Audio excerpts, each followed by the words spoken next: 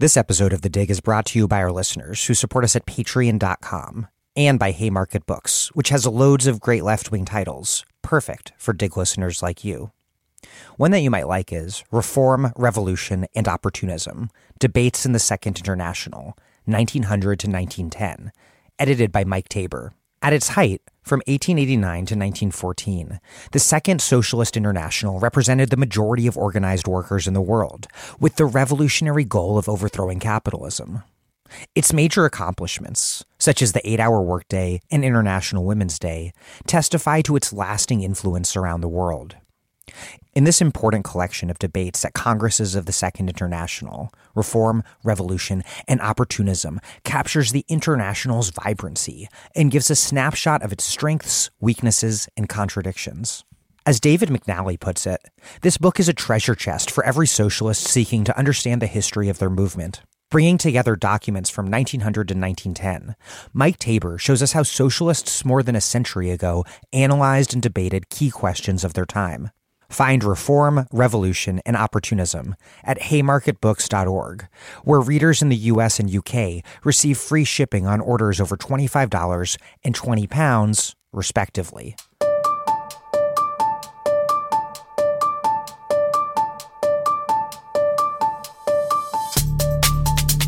Welcome to The Dig, a podcast from Jacobin Magazine. My name is Daniel Denver, and I'm broadcasting from Providence, Rhode Island.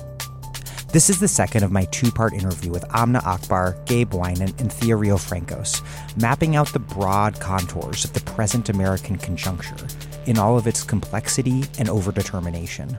The last installment was in significant part a close analysis of the past decade plus of very recent history, tracing a cycle of struggle stretching from Occupy through the summer of 2020 uprisings.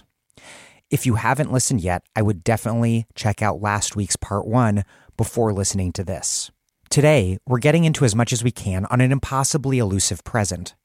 A present that's at the same time constantly emergent while also slipping into the rearview mirror. Before we get this podcast started, I do hope you know that The Dig is overwhelmingly listener-supported by listeners like you who make a monthly or annual contribution at patreon.com/thedig. I do not know of many podcasts that run mostly on voluntary listener support. It would be way easier to paywall half of all episodes and raise more money that way. But paywalling episodes would mean that people who can't afford to pay couldn't listen, and that's not okay with us. The Dig is first and foremost a political education project, and our goal is for as many people as possible to listen to every episode. What's more, we do have swag, books, tote bags, coffee mugs to send contributors and people who contribute any amount at all, get our newsletter by email. But the best argument for you contributing is that the more people who contribute, the less time I have to spend stressing about fundraising and budgeting, and the more I can focus on just putting out the damn show. If you love The Dig and can afford to contribute and you haven't contributed yet, please do so now at patreon.com/thedig. That's patreon.com/thedig. Also, I hope to see you all at the Socialism 2023 conference in Chicago over Labor Day weekend. We're going to have a live dig on organizing with Rachel Gilmore, Alex Hahn, and Astra Taylor. And I also just found out that I'm going to be on a panel about housing organizing and socialist strategy, which I'm really looking forward to. Okay, here's Amna Akbar, Gabe Winant, and Riofrancos. Amna Akbar is a professor of law at The Ohio State University. She writes about social movements on the left, their demands and campaigns, and how they relate to questions and institutions of law. Gabriel Winant teaches history at the University of Chicago. His first book, The Next Shift, The Fall of Industry and the Rise of Healthcare in Rust Belt America, was published in 2021 and discussed with me right here on The Dig. Riofrancos is a professor of political science at Providence College who researches resource extraction, the energy transition, supply chains, and social movements. She's the author of Resource Radicals, the co-author of A Planet to Win, and currently writing Extraction, The Frontiers of Green Capitalism.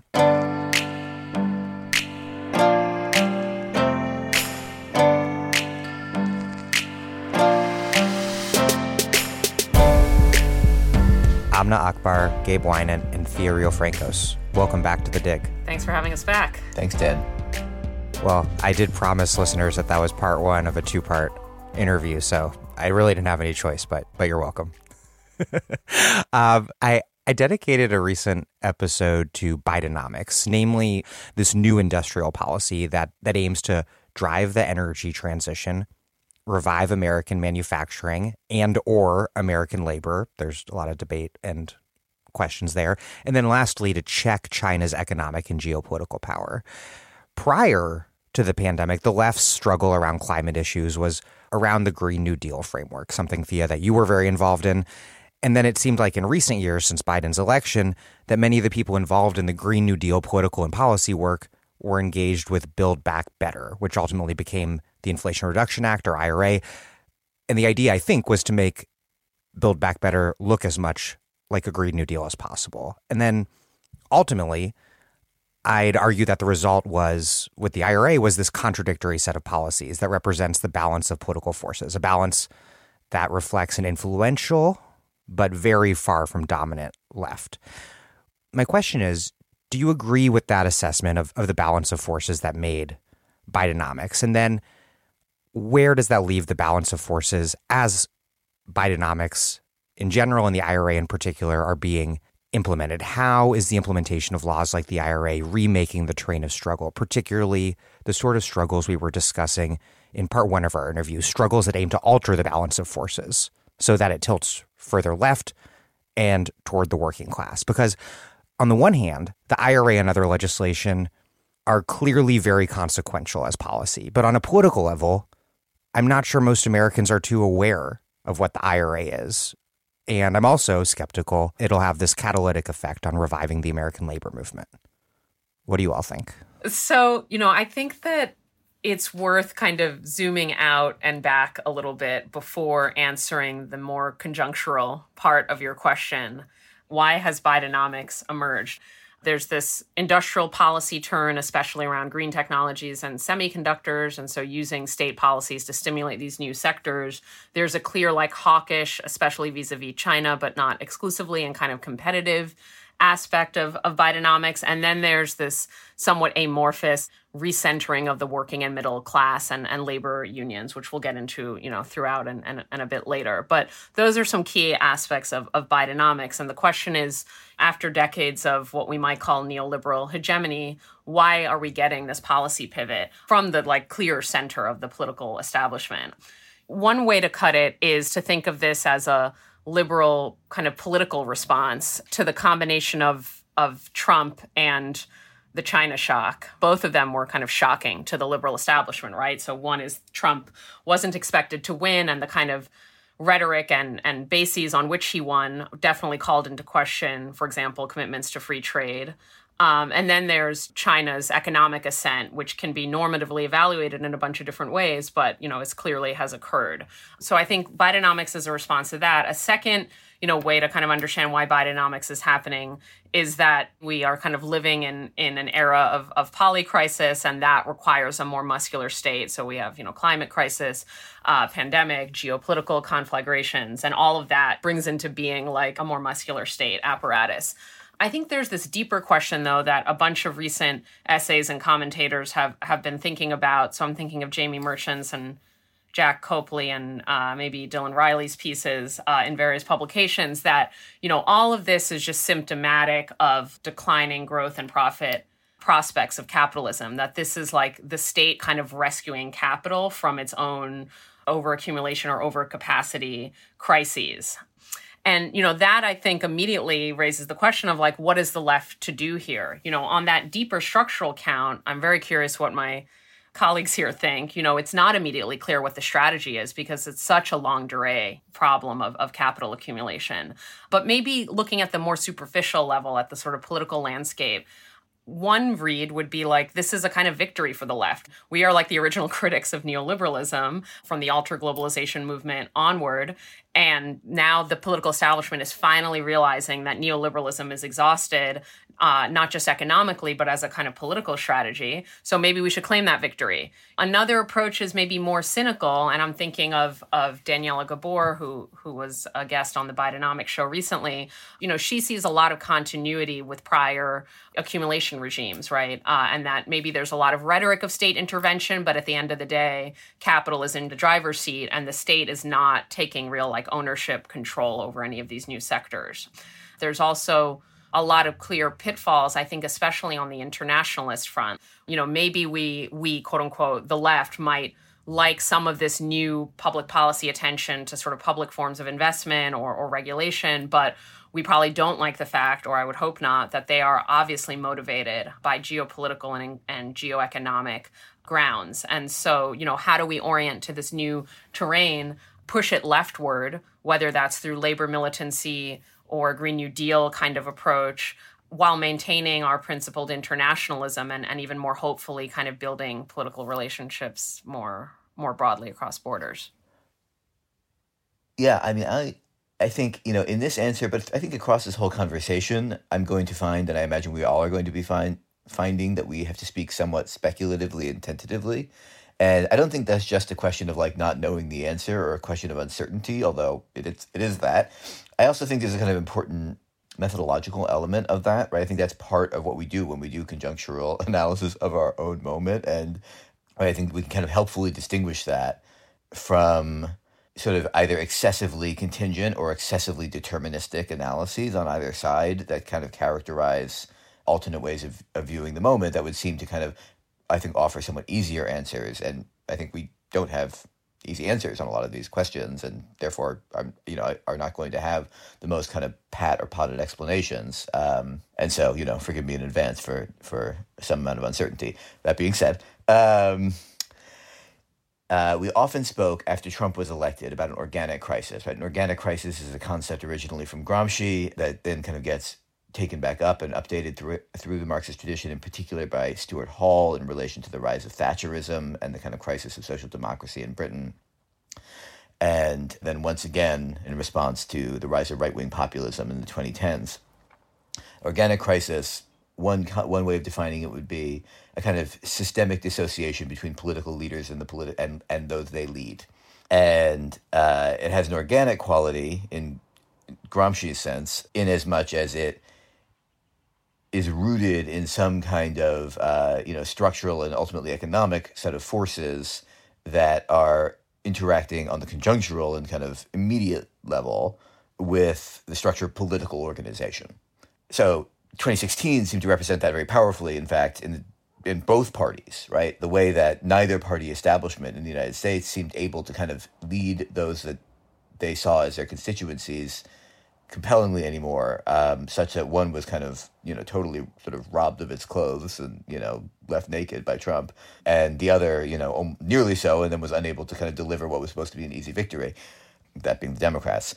So building on what Thea is saying, it does seem to me like that put a profound scare into the Democrats. And the question is, what is the nature of that scare? What are the moves that they have made to adapt to that and kind of attempt to update and renovate the relationships between themselves, the political leadership of the left wing of capital, and those whom they lead, right? The kind of constituency or a set of constituencies that make up their coalition.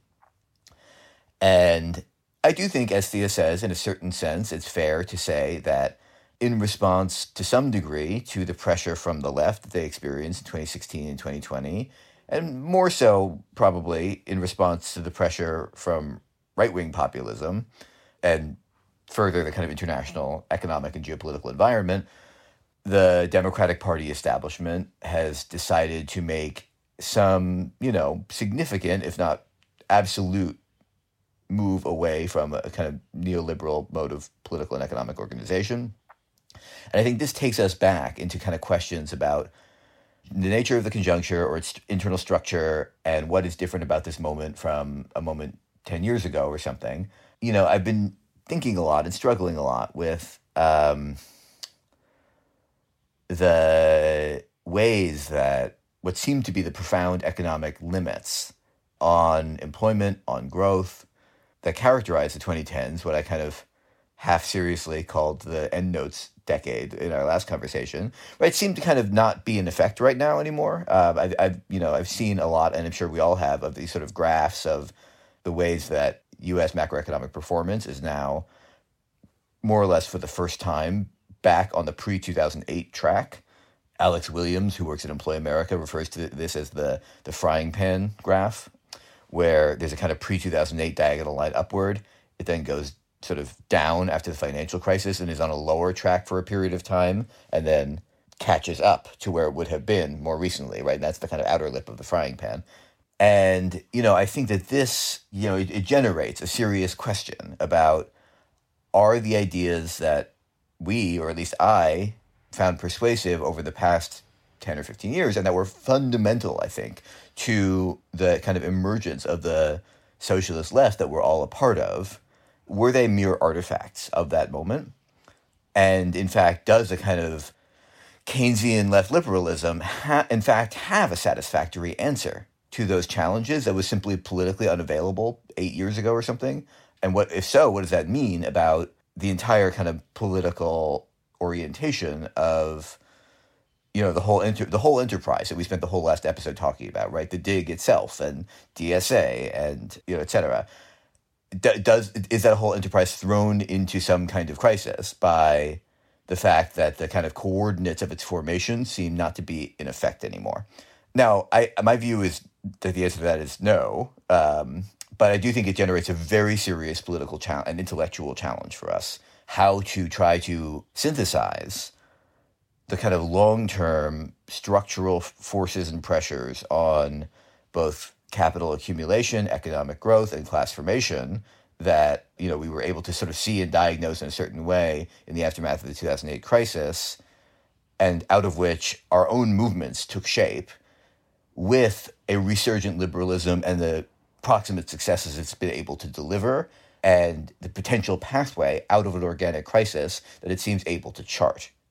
We don't know yet that it is going to be able to chart that pathway, but there's a sort of credible hypothesis there. I don't know that we will deliver the answer to that challenge by the end of this episode, but it seems to me that is the central political challenge for those of us on the left to try to confront. I think one of the things I find extraordinarily difficult about attempting to do conjunctural analysis of the period we're living in now is precisely there are just so many coordinates to take in, and where to and perhaps this is part of the nature of the poly crisis, but there's just so many things to take in and so many sites of struggle, and partly because of all the rejuvenated sites of struggle, whether it's labor, environment, anti-policing and prisons, etc., that in itself generates a lot of points of friction and various sets of contradiction, not to mention since in this question we're focused on the question of policy making, here we're focused on Bidenomics, but policy making is happening at all, in all sorts of modes of statecraft at, local, state, federal, and municipal levels, etc. I thought that last week's episode, or 10 days ago on Bidenomics, was really extraordinary, and I'd encourage, listeners to check that out for a deeper kind of exploration of that.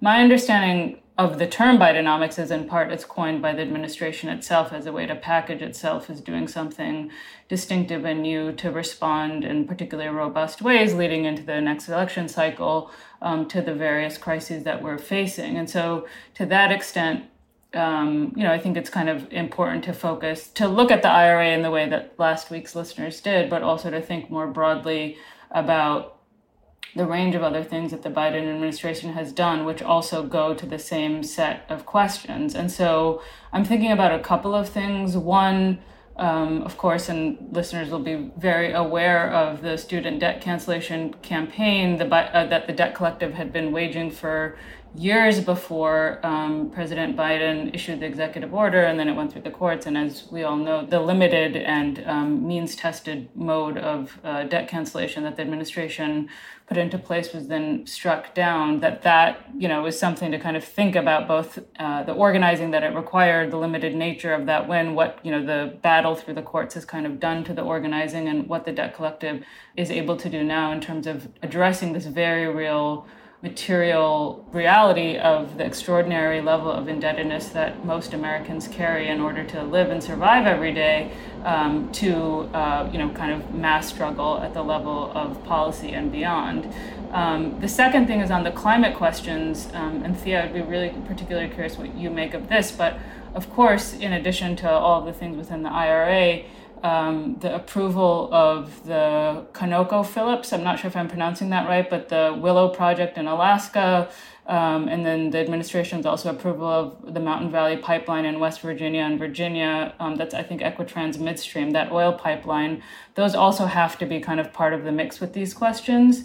And then I also was thinking about Biden and Congress's intervention in the possible railway strike last year, imposing an agreement on the railroad workers that didn't include, for example, paid sick leave. And so the various ways that the Biden administration is kind of weighing in on different forms of economic and labor struggle and policy seems extraordinarily contradictory and very complex. And as is the case in, I would say, all kind of areas of policymaking, on the one hand, we can tell grand stories, and we need to tell them in some sense, about capital's hold on lawmaking and the relationship between the political class and capital, but at the same time, to kind of attend to the varying and different contradictions once you focus in on different levels of either geographic centers of policymaking or different, areas of policymaking, or even within the same area, like climate, kind of contradictory things that are happening at the same time.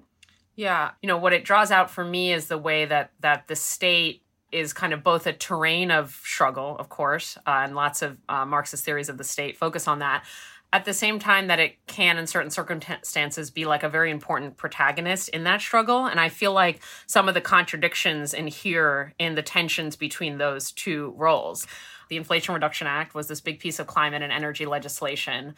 On the one hand, it actually really aids conjunctural analysis in the sense that the Inflation Reduction Act's passage itself was a kind of clarifying lens on the balance of class and political forces. So it's sometimes interesting that, like, in a way, a piece of policy is itself a lens on the political terrain. And like here, we see that the main actors are like an ascendant but not hegemonic green fragment of capital, the obdurate fossil capital, like the obdurate power of fossil capital, which you mentioned, Amna, in terms of those pipelines that keep getting approved, relatively marginalized labor, grassroots climate, and environmental justice movements, not absent, but just not as powerful as either of those two forces. And so the legislation kind of reflects that and distills that balance of power.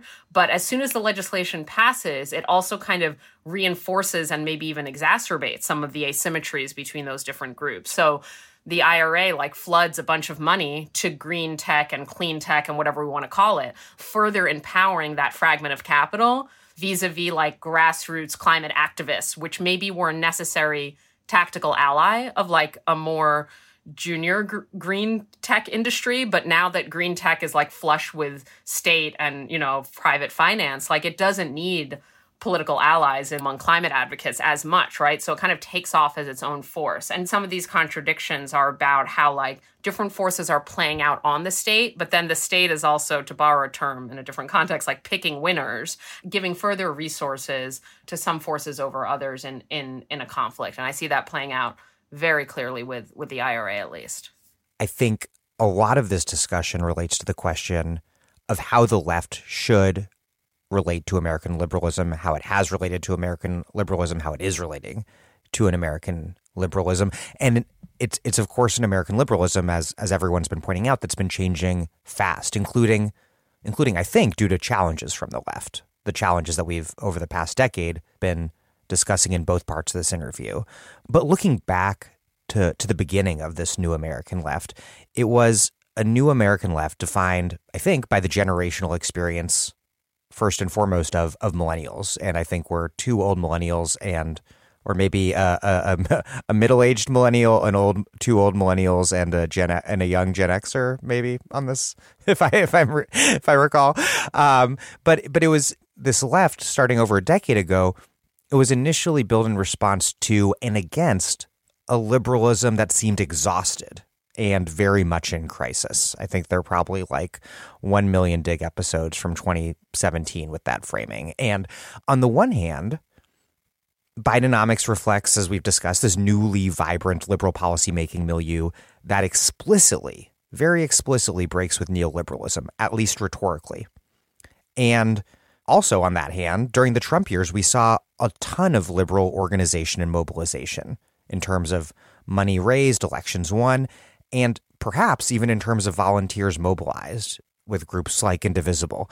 It was also the liberal frame, as much, if not more than ours, that predominated the framing of major events and social movements with significant left presence, whether we're talking about the Women's March or Black Lives Matter. But on the other hand, liberalism still does seem very politically exhausted. The fact, first and foremost, the fact that Biden will be the Democratic nominee, even though polls show that most Democrats think he is far too old to run, I think that says a lot. Not only is there not another Bernie in the wings, which is a big problem for the left, there's not another Obama either. The liberal bench seems empty. So are we dealing with a new revitalized American liberalism, or an American liberalism that is still very much in various ways exhausted and in crisis, or somehow both? I recall, I'm sure we all have memories like this. I recall in the 2020 primaries, door after door after door, or, talking with, friends or colleagues or relatives of an older generation about the primary, whatever it was. One of the most common things I said was, it might be that someone other than Bernie could beat Trump. I really can't say. I don't think that just beating Trump is going to resolve the underlying sources of Trumpism. We have to kind of go much further than that if we're hoping to kind of exit the situation that gave us Trump. Right? Bernie is the only candidate who represents a potential social force that could carry out a program of such depth and force, right? And that, I think, is in some tension with what I suggested a moment ago about Biden and his administration, potentially charting a path out of the organic crisis through, running a high-growth economy and low unemployment and raising wages at the bottom of the scale and so on.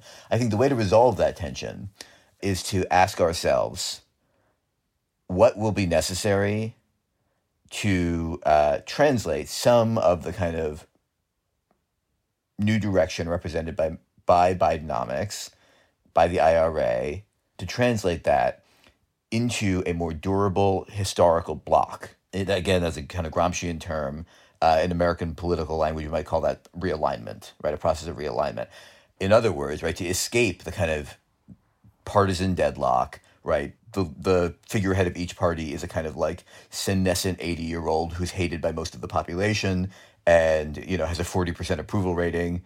To escape that situation, which is an expression of the kind of lingering elements or persistent elements of what I call the organic crisis, I think you would need a significant shift in the balance of power inside the Democratic Party, which in turn would have to rest upon real assertion from the left and from below of working class organization and other forms of not just trade unions, but other forms of working class social power and economic power, in the housing movement, the student movement, etc. And I think it's only in such a kind of internally recomposed coalition, which would remain an interclass coalition between capital and labor to some degree, right? We would continue to have, in fact, capital ultimately in the driver's seat, but with a differently tilted set of compromises holding the coalition together. I think that's the only scenario in which the current possibility of an exit from the organic crisis actually could really yield that. Now, I don't think that's a totally impossible scenario to imagine, but I think in some ways the partial successes that the left has won out of liberalism, or the limited successes that the left has won out of liberalism, have had their intended political effect, which is to disorient us and make us unsure about how to kind of continue the challenge that we mounted in 2016 and 2020, a challenge which ironically is necessary for liberalism's own success. Just as the previous major moments of challenge to ruling class power in our national history in the 1860s and the 1930s depended on working class and left-wing forces compelling coalition partners in the ruling class to afford them more concessions, which in turn empowered those coalition partners because it gave them a larger and more mobilized grassroots base. And that enabled the possibility of resolution to an organic crisis and a political realignment. I think that is the only path by which the kind of open possibility of realignment or of exit from the organic crisis might actually be realized. Yeah, Gabe, so to put your response another way, just how revitalized is American liberalism if it's not up to that fundamental task of realigning American politics, breaking the present impasse or organic crisis, and creating a new governing majority that fundamentally defeats what is still a very vibrant far right? To do that, American liberalism would have to be willing to make concessions to the left in some form which would consist of its willingness to discipline capital in a way that it has not yet done. I think also in liberal elites' own kind of political failures, which I think we're witnessing. Like, we're witnessing their sort of economic success under constrained conditions. Like, certainly unemployment levels are lower, inflation is being tamed, like there's been some reduction in inequality, like low-wage sectors of the economy have seen wage growth. These are all real things that there's no reason to like dispute their reality. There's some economic managerial success paired with like total political failure. The fact that it's such an open question, who will win the presidency amidst economic success, is like, why? Why wouldn't you just get political success if you manage the economy well? Which I think itself points to like the limits of policy on its own as like a mechanism of realignment. A lot of other things need to be happening beyond just like good policy. And that's like an easy dig to make at liberals from the left. It's easy to be like, oh, you think PDFs are power, or you think like policies can remake the world. Those are easy jabs that I have said myself many times, but they equally apply to the left. When we're in power, we also think and want to believe that like better policies that are non-reformist reforms that like help improve the material conditions of the working class also help empower the working class politically and generate positive feedback loops. Like, this is also like the hope of the Latin American pink tide. So I think that we need to think seriously, not just like dismissively about liberalism, though I'm here for that, I guess, but like seriously about what it takes to start those positive cycles of working class empowerment, because it's very clear that policy alone does not do it. Even if policy improves the material conditions of the working class, gives them a little more space and leverage to act politically, they may not take up that space and leverage and act politically. Of course, we will talk about labor militancy later, but it's clear that like there's a disconnect there. And how do we get from policy change to realignment? And why policy change is like never enough to trigger realignment on its own. I think the particular form of liberalism that we've been living with for at least the last decade, if not few, I don't see it as being revitalized. I see it as kind of attempting to grasp onto or hold on to whatever form of power, economic, social, cultural, that it has had, with changing as little as possible, sometimes against all evidence. And so I agree with both what Gabe and Thea said, that the face of liberalism and its embodiment in the political elite is not going to change in any real way without a shift in the balance of forces. And that doesn't happen without working class power and the growing power of the left to discipline both the political elite and capital to make different kinds of moves. And I think there's all sorts of ways that we could think about how that might happen. And I think we're going to be exploring that in the next few hours. But in the context of, the world that I live in the world of law, policy, and the courts, for example, I think the many discourses on the Supreme Court and the way that people think about that is one of many examples. On the one hand, you see growing concern about the relationship between the right-wing court and right-wing politics, as well as the relationship between right-wing justices and capital, embodied by particular right-wing figures with, billions and millions at their disposal, and jets and vacations and golf courses and all that kind of stuff. And on the other hand, you have a continued kind of fixation both on the liberal justices and their reasoning and their opinions in ways that don't create any pathways for, a shift in the balance of powers, or a shift in imagination about how you might think about these differently or think about different ways to redress these various crises. I don't see a revitalization. I just see a desperate kind of attempt to hold on to power.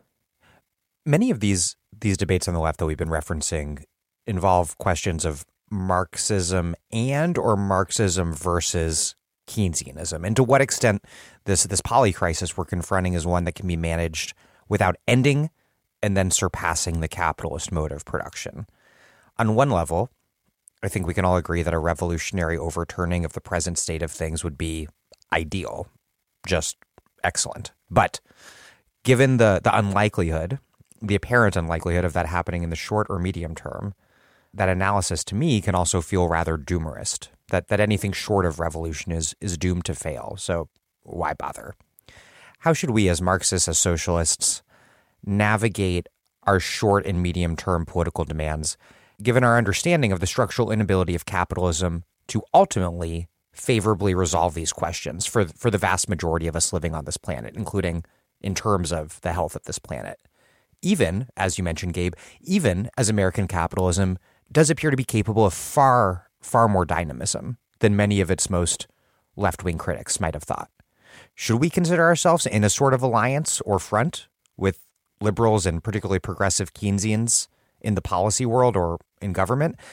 And maybe that we're caught in such an alliance, whether we like it or not. And so the question is more how to do an alliance rather than whether to do it, because it seems like the American left is constantly caught up in searching for political independence while inevitably finding ourselves in coalition. Important to your question is this issue of capitalist dynamism. And I'm not sure that's what I see. Certainly, there's a lot of growth happening in a variety of sectors, and there's renovated kind of investment and finance opportunities across the economy. I'm not downplaying that. But what seems so important in capitalist dynamism, if we want to call it that, is the role of the state. Meaning what seems clearer than ever is that capitalist dynamism rests on state intervention. And so that's an interesting fact, right? And we can call that new, or we can say it's always already been that way, right? And that's sort of these recent debates in the New Left Review and elsewhere around, is this a new political phase of capitalism, or has capitalism always required the state? However we periodize it, it's clear that in this moment, capitalist investment is really dependent on state action, which sort of brings us to this question of what's the kind of Marxist or socialist take or strategy on that question. The Keynesian take is rather clear and is in watered down ways what is being implemented by the administration. How might we distinguish our industrial policies, I'll put it that way, from Keynesian industrial policies? I think there's some overlap, but there's also some tension or conflict. To Amna's point, is this revitalized liberalism, revitalized industrial policy, or is this just like a last grasp at restoring the social order? In a weird way, I think it can be kind of both, right? In the sense that we definitely see something like the liberal state rescuing capitalism from a variety of potential overcapacity or underinvestment crises. And that is working in a limited sense of that term. But then what the left orientation should be, because it's obviously clearly not enough to just say we need more state, because we're getting more state, but we're getting more state in a way that's extremely friendly to capitalist investment. In fact, the condition of capitalist investment in the first place. There's more than one Keynes, right? Keynes is a notoriously kind of ambiguous and complex figure who, on the one hand, would never even join the Labour Party and was a kind of obdurate liberal all his life. On the other hand, famously, predicts the euthanasia of the rentier, and in fact calls for, and expects the shortening of the working day and the socialization of investment. And I do think that, it's possible for Marxists to kind of appropriate some of that side of Keynes, and you've had many guests say this before, obviously, Tim Barker, Aaron Beninav, to try to understand the ways in which the particular conjuncture of the expansion of state involvement in accumulation creates opportunities for us to politicize the question of economic growth. And I do think this is what's happening in the kind of increasingly incessant debates about Green New Deal, degrowth, et cetera. We are politicizing the question of economic growth exactly because of the ways that the state is increasingly involved or newly and expandedly involved in the current moment in the direction of economic growth and investment, even if it's not doing so, as Thea says, in ways that we would choose. And I do think that means, to your kind of then political question, Dan, about the nature of the kind of coalition between liberals and the left, that one also has to see that in two ways, right? That it is, as you say, kind of has a kind of objective reality in some ways that we don't get to choose. I think the question for us is how to engage in the kinds of conflict inside the coalition that we don't get to choose, that take advantage of the opportunities presented by this particular conjuncture. That is, it seems to me, the kind of nub of the coalitional question. Amna, you recently wrote an article about non-reformist reforms that I think has a lot to do with this question, the question of how we move forward under conditions where we're not in power, not close to being in power, but not entirely marginal either, that we often find ourselves, whether we like it or not, as, junior coalition partners to liberals, able to influence the system we're living under, but certainly not running it.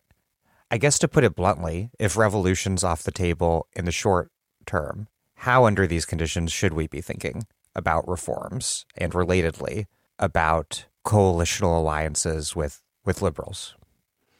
So we're living in a time, as we all know, that our movements for the last several years in particular have been using the language of non-reformist reforms as a way to think about how to engage in reform, not to the end of reformism or fixing liberalism, but how to use the tool of reform as a way towards more revolutionary or transformative ends, how to use struggles for reform as a way to shift the balance of power. And whereas some years ago it seemed a little bit more living in the level of discourse, we now have today, I think, about the student debt cancellation campaign, about demands to cancel rent and the tenant union organizing that kind of surged during the pandemic, of course, defund the police, the socialist and the non-socialist Green New Deal to some extent, the Red Deal that the Red Nation had talked about, Stop Cop City, No DAPL, and so on. And so there's a whole range of examples that we could look at. When you try to think about them together, I think they teach us a range of things. First, I think one of the things that's been really important about all of these campaigns is that they're responding to a range of material crises that millions of people across the country and even around the world are experiencing. And they posit ways of responding that kind of, are exit routes in a way to the kind of conventional liberal and neoliberal policy responses that we've been living with for decades. And so the second thing that they do then is that they gesture at a distinct conception of what the state might do and what state capacity might look like. And, kind of one where that doesn't respond, that neither defers to capital or the market, but one that responds to human and planetary need with real respect and deference for social and ecological reproduction and working people. And then third, I think the really important thing is that they've drawn from and emerged out of social organization and social movement organization in different ways, whether it's the DSA, prison abolitionist organizing around the country, or the Debt Collective. And so I think all of these campaigns have been hugely important and really influential. And in various ways, you can kind of mark the ways that they have won. And winning, as anyone who's organized knows or studies the history of social movements, winning is really important. Not just because it shifts the balance of power, but winning is what it takes to build organization. People want to join things that are winning. And of course, one of our most important kind of crises and problems for the left and anyone who is fighting for a more just world is precisely the sense of hopelessness that pervades life in the United States and around the world. The fact, that we're living under deep crises, and yet, that there's no way to kind of change things in a way that would make life better for most people. And so winning within, one of the lessons I think of the last decade is how winning takes extraordinary persistence, discipline, and militancy in a way that takes organization that I don't know that we yet have developed, or that we know how to build or what form it'll take. And the other side, of course, has a lot easier time doing this than we do. I mean, one of the things that different Marxist thinkers who have written about the state, including Poulantzas, has helped me to see, I think I'm not going to get the quote quite right, but he has this language in one of his books about that part of the function of the state under capitalism is to organize the dominant classes and to disorganize the dominated classes. And I think we see that, I mean, going back to what Thea was saying about how policy struggles both kind of reflect the balance of forces, but also reconstitute them in different ways. We see that in all of these struggles, whether it's the debt cancellation struggle or the campaign to stop Cop City. So you can think about how, for example, in Atlanta, it seems fairly clear that the campaign to build the multi-million-dollar police facility that would require clear-cutting hundreds of acres of the Wilani Forest is pretty unpopular in Atlanta, not just in DeKalb County where the city and the police want to build it, but also throughout the city. And yet, despite extraordinary work by organizers and communities to kind of constitute that democratic opposition, the city and the state have gone to extraordinary ends to discipline, kill, prosecute, and make unpopular and seem exogenous, the whole outsider kind of discourse, the opposition to Cop City. And so I say all of that to say, even when we can do things that seem almost impossible, I don't think I could have told you when the Cop City struggle started, I don't think I could have anticipated as an outsider of Atlanta that it would be so clear a couple years in that it was unpopular locally. And I think because of the organizing, not just in Atlanta, but around the country, I think that's fairly clear now. And despite kind of all of the different kinds of wins of that campaign and that movement, including now its turn to try to put the issue on a ballot through a referendum effort, the state keeps, kind of, and its allies keep kind of throwing extraordinary blocks in the way of the campaign. And so that's all to say, yes, we don't have enough power to call the shots on policy fights, broadly construed. I think of Stop Cop City as a law and policy fight. And so alliances must be built, and they require different kinds of contradictions. And maybe sometimes like the Cop City campaign has kind of embodied, you can agree to disagree in terms of involving and allowing for different strategies and tactics without allowing the coalition to fall apart. And on the other hand, it takes extraordinary persistence and adaptation to overcome all of the different ways that some of those same forces and their allies are going to try to fight you back at every juncture. Sort of building on what you were saying, Amna, the left doesn't have the power to impose its demands, right? And quite rarely in capitalist societies, in fact, does the left have the power to impose its demands because of the way that the state organizes the ruling class and disorganizes the working class. So, it occasionally happens that way, but most of the time, instead, what happens is even when the left is relatively more powerful and organized and mobilized, the effects of its power manifest themselves indirectly, mediated through coalition partners who are both managing and isolating the left and also trying to kind of use it for their own purposes to expand their own power. That's to say liberals who benefit in certain ways from a stronger left as a kind of threat that they can wield over their antagonists, so long as they can also make sure that they keep that left contained and divided. So I was also thinking about Poulantzas, who I think I looked up a line of his that I often return to, where he says, the state organizes and reproduces class hegemony by establishing a variable field of compromises between the dominant and dominated classes. Quite frequently, this will even involve the imposition of certain short-term material sacrifices on the dominant classes in order that their long-term domination may be reproduced. But, he emphasizes, there are not over here state functions in favor of and imposed by the popular masses, and over there pro-capital economic functions. All measures taken by the capitalist state, even those imposed by the popular masses, are in the last analysis inserted into a pro-capitalist strategy or are compatible with the expanded reproduction of capital. And in fact, popular gains, I'm paraphrasing now, but popular gains will be, he says, quote, progressively stripped of their initial content and character. And I think like that is a very helpful way of thinking about the dynamics of coalition and compromise, right? That even as the power of the left grows, as I think we all kind of agree it basically more or less has done over the last 12 or so years, right? The kind of measure or symptoms of that power don't appear in such a way that we can see them directly most of the time. And instead, we kind of have to impute their passage through this black box, which is the coalition with liberals, which we can't really just exit either. I think that is a general tendency under like liberal capitalist democracies as a sort of regime type and also obviously economic system.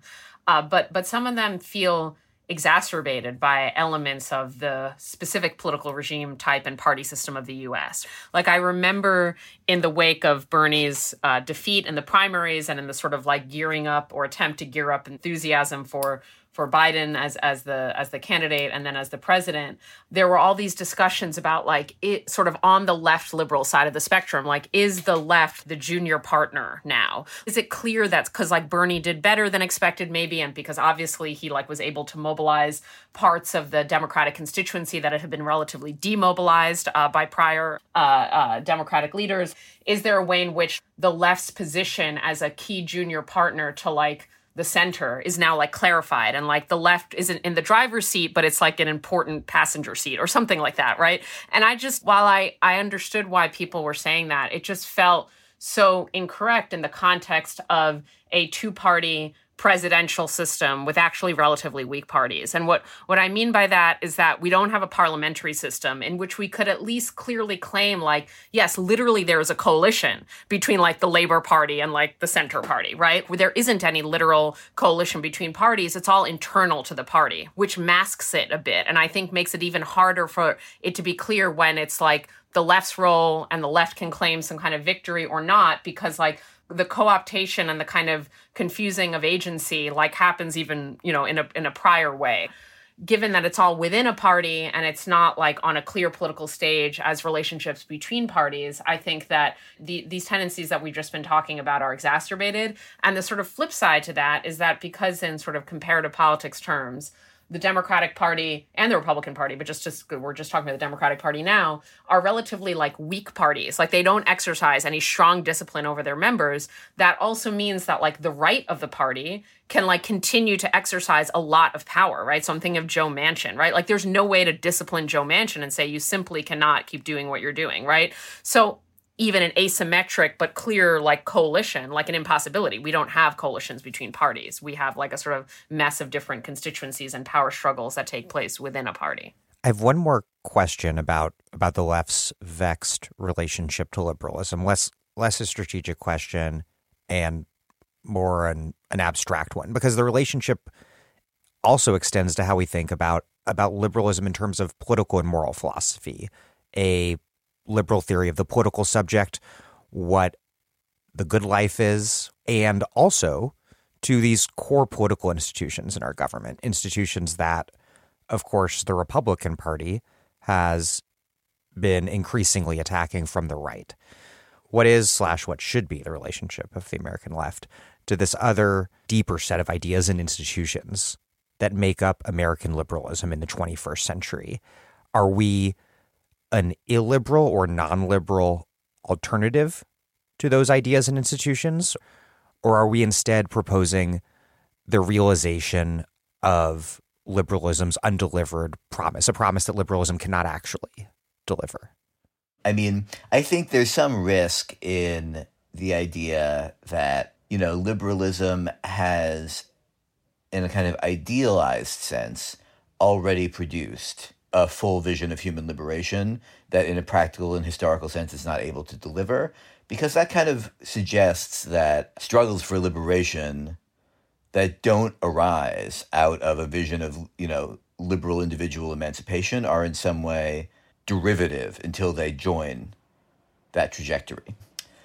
And it seems to me that the socialization of the individual that Marxism describes is a very profoundly different idea than that, right? That Marxism seems to observe in the trajectory of modern society, or in capitalist society, the decomposition of the liberal individual and the possibility of deeper and richer forms of human interdependence and intersociality, in which the boundaries of the self are more permeable than they are in a kind of liberal philosophy. It seems to me that what that means in terms of our actual political struggles and our political orientation is that, on the one hand, politically, in a kind of everyday way, in the course of the development of a given historical conjuncture, what we are doing is trying to realize the agenda of liberalism in a way that it itself cannot. That's all I've been saying for the last hour and a half in a certain way, right? Is like, actually, it's only with left mobilization that liberalism itself is going to be strong enough to break the impasse, but liberals have to feel the pressure from the left to be forced to do what's going to be good for liberalism, and then we'll figure out what to do with liberals after that, right? And so at a kind of practical political level, I think that's the case. I think the way to kind of balance that, drawing on the kind of philosophical or theoretical point, is with a confidence in the idea that the development of capitalist society itself is decomposing the liberal individual, right? And I think we could talk more about what that looks like practically, but that, I think it actually, to be a Marxist, one must think that. For me, anyway, that is a kind of fundamental baseline, that it's not about ideas or philosophies of the individual, but that actually the kind of nature of what it means to be an individual person is changing materially and historically, such that we can keep fidelity with that in our struggles and the way that we organize our struggles and construct left-wing organizations and construct left-wing ideas about our vision of the good life, our vision of human emancipation, and the forms of solidarity that we think are required to us. It's in those practices that it seems to me, and at that level, that we attempt to separate from or move past liberalism, even as at a kind of practical political level, political in a more narrow sense, we try to realize it. And that then, I think, on a good day, generates a future possible contradiction that's a good one to have, right? That generates a kind of future sight of ruptures with a triumphant liberalism, which is better to have than conflict with a defeated liberalism. An association in which the free development of each is the condition for the free development of all, perhaps. Right. And of course, I think the key challenge for the left now, in some sense, is to insist on and understand that the need to build social collective space where people can experience that different form of being that, many of us who have participated in different movement organizations or labor formations of various sorts have experienced, to kind of create that space where people can experience solidarity and then in a sustainable way and build on that and ride it. Let's turn back to the conjuncture in a more concrete sense. The years since Bernie 2016 have been, for the left, defined by a new electoral strategy, variously carried forth by DSA, Justice Democrats, the Working Families Party, and others, to elect socialists, progressives, or left liberals, depending on the context, to elect them to office by running them in Democratic primaries. So I think first we should lay out how much of a shift this represented compared to the decades between the Jackson campaigns of the 1980s and 2016, when Bernie's first run proved to be so surprisingly electric. I still very clearly remember Bernie's announcement being buried like deep in the pages of the print New York Times, me being like, oh, cool, I'm going to vote for him, and this isn't really going to matter. This is going to be like a much cooler version of Dennis Kucinich. Obviously, things turned out very differently. But then on the other hand, since Bernie lost in 2020, it seems like there's been a bit of a backlash on the left against this electoral program, or maybe electoral programs, even as major victories continue to take place. Brandon Johnson's mayoral win in Chicago is one recent, very big example. So first, what did it mean? What sort of historical shift was taking place to have people like AOC running and winning congressional races, and so many others running and winning city council and state legislative seats? Thea, you and I both worked on the Nader campaign in 2000, even though we were too young to vote. How does the period that begins with Bernie 2016 compare to where we were at prior to that, including very much in 2000? And then what's your overall assessment of the left's electoral organizing projects? What have its successes been, and what have been some of the limits? And then lastly, what have been some of the limits either real or perceived. Is there a resurgent mood on the left of either anti-electoralism or third-partyism?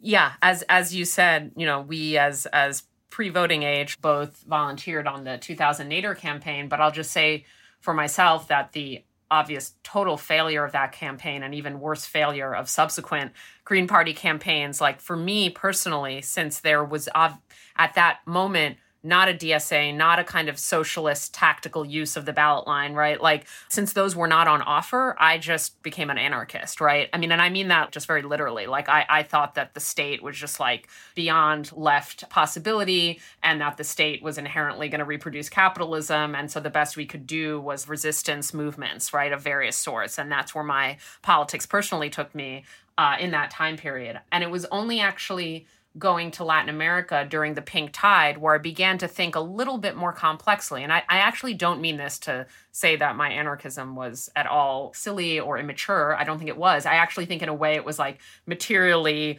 strategic to its moment in many ways and fine. But, it was going to Latin America where I started to grapple a little bit more of like, well, what would it mean for like the left to seize the state? What would it mean for the left to orient to the state? And then kind of returning from Latin America and various fieldwork trips to a US in which like Occupy had occurred and in which like DSA had begun to take off, these questions became more practical questions in the US too. Like, is sort of my route, at least, to sort of like re-encountering the possibility of the party form, of the electoral form, of like these different arenas of contesting power that are not purely the streets, right? To kind of reinvoke that binary, if we want to call it that Amna brought up in the first part of this. To see the state as something, as a terrain that the left could and should, and that the working class more broadly could and should be acting upon. For me, at least, again, biographically and historically, like, it was a major shift. The idea that I would be volunteering my time for like the Bernie campaign, let's say, if you had told me that in sort of the early 2000s, I would have said, like, no, I would never do that. There's no possibility of the left ever winning an electoral contest in the US, right? So in that 2016 Bernie first moment, I just remember very clearly first donating to the campaign, which is what I did prior to actually volunteering for it.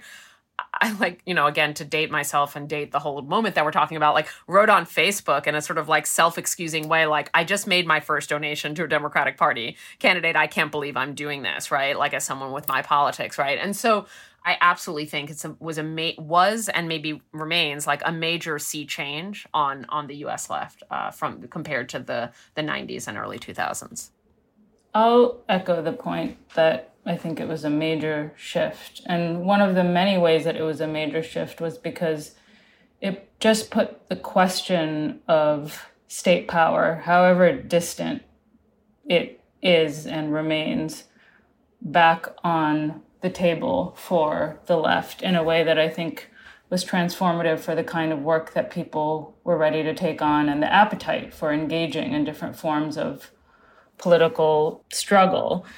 Struggles are uneven and also that they are constant. And it's hard to kind of make broad generalizations about everything that was happening before 2016 or even in the decade before. But generally speaking, it felt before then that many of our fights were more defensive, and defensive fights are incredibly important. But I think it's partly that shift, and we can kind of talk about the contradictions of that, but it's partly that shift of feeling some proximity to not just electoral office, but federal, national electoral office that I think electrified and changed the dynamics of the left and young people thinking about the possibilities and limits of change through legal process in the country.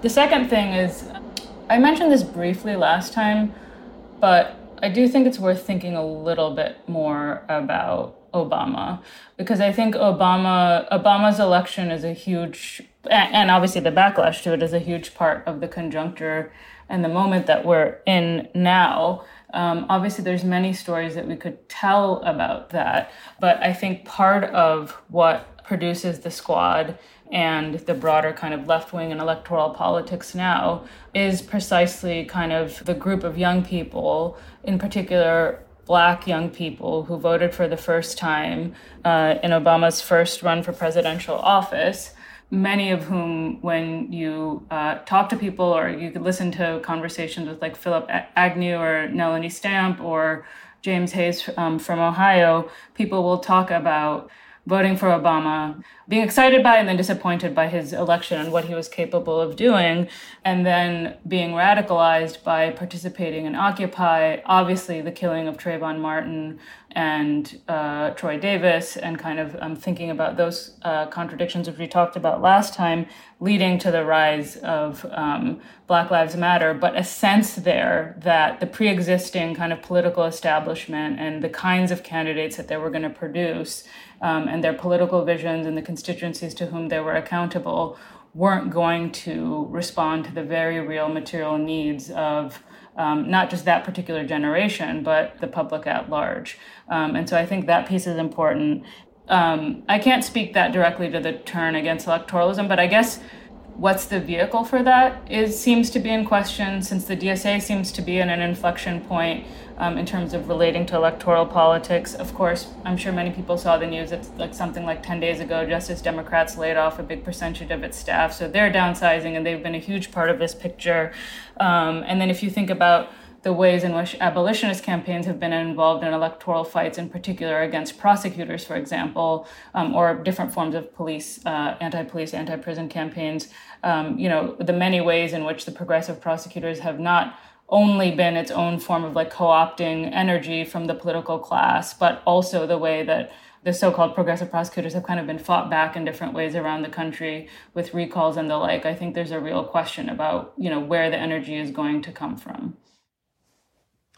Yeah, I would be reluctant to speculate about mood, I guess, but rather to say that disorientation about the possibilities and limits of electoral politics, the occasion for this discussion, is also an occasion for disorientation, and that disorientation is, to some degree, healthy, I think, or at least pausing to try to kind of figure it out, and, not being so sure is healthy.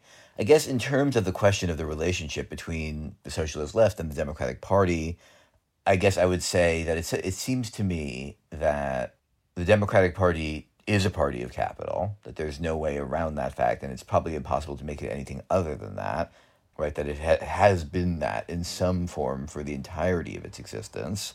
And, it's I think, quite deep in the nature of what it is as an organization. And, in some ways, the fantasy of, not fantasy because it was, it had a kind of logic, but the kind of vision of the Bernie campaign always depended on, to some degree, eliding that, I think.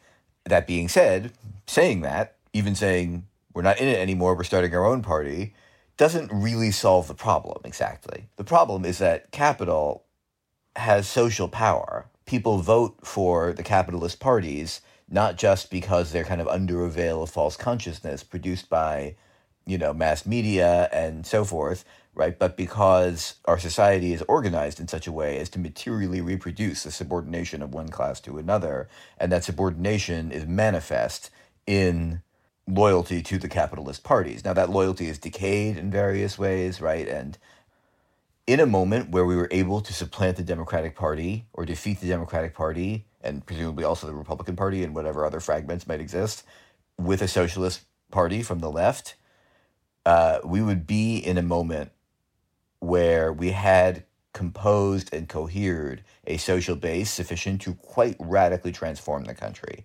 And while running our own candidates is potentially, a good opportunity for ideological work in some moments and so forth, I don't think just posing the electoral alternative is going to be that clarifying. And in particular, because the relationship between the traditionally best organized sections of the working class and the Democratic Party is quite deep and complex. The way that the African American working class is interpolated into the Democratic Party, right? That's not just ideological. It's really, or not merely kind of cultural or something, right? There's real material and organizational underpinnings to that. Similarly, the relationships between unions and the Democratic Party leadership, right? You can't wish that stuff away.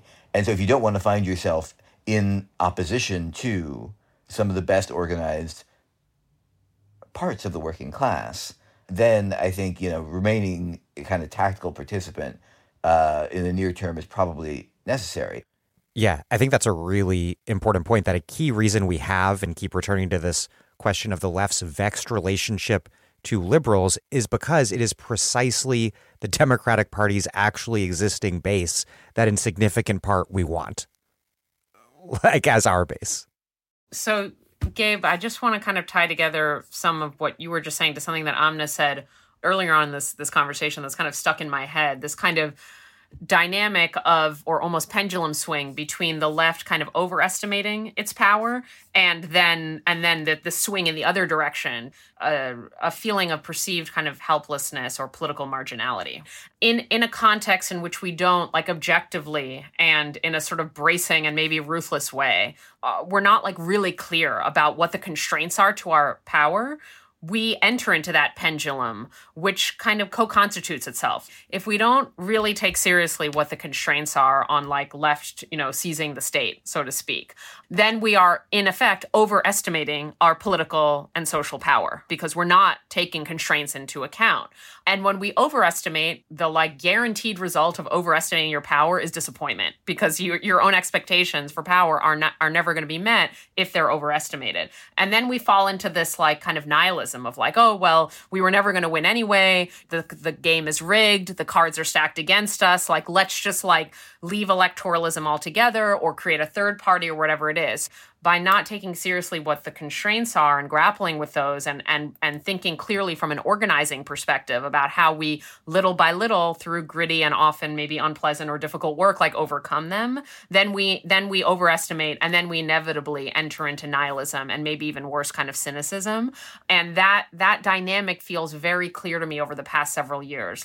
All of these discussions of, like, the squad is voting in the wrong way, or we need to force the vote, or we should form a third party. I mean, all of those seem like downstream of actually an overestimation of what the left can do electorally at this particular juncture of history. Yeah, there's a certain analysis on the left, I think, that animates certain third-partyist proposals that the primary obstacle to left power is that the left has not sort of broken free psychically or something of its attachment to the Democratic Party, that it keeps running candidates on the Democratic Party ballot line, and that if we simply engage in the bold tactic of running third-party candidates, that will somehow be what allows the left to emerge more broadly as a independent, powerful political force.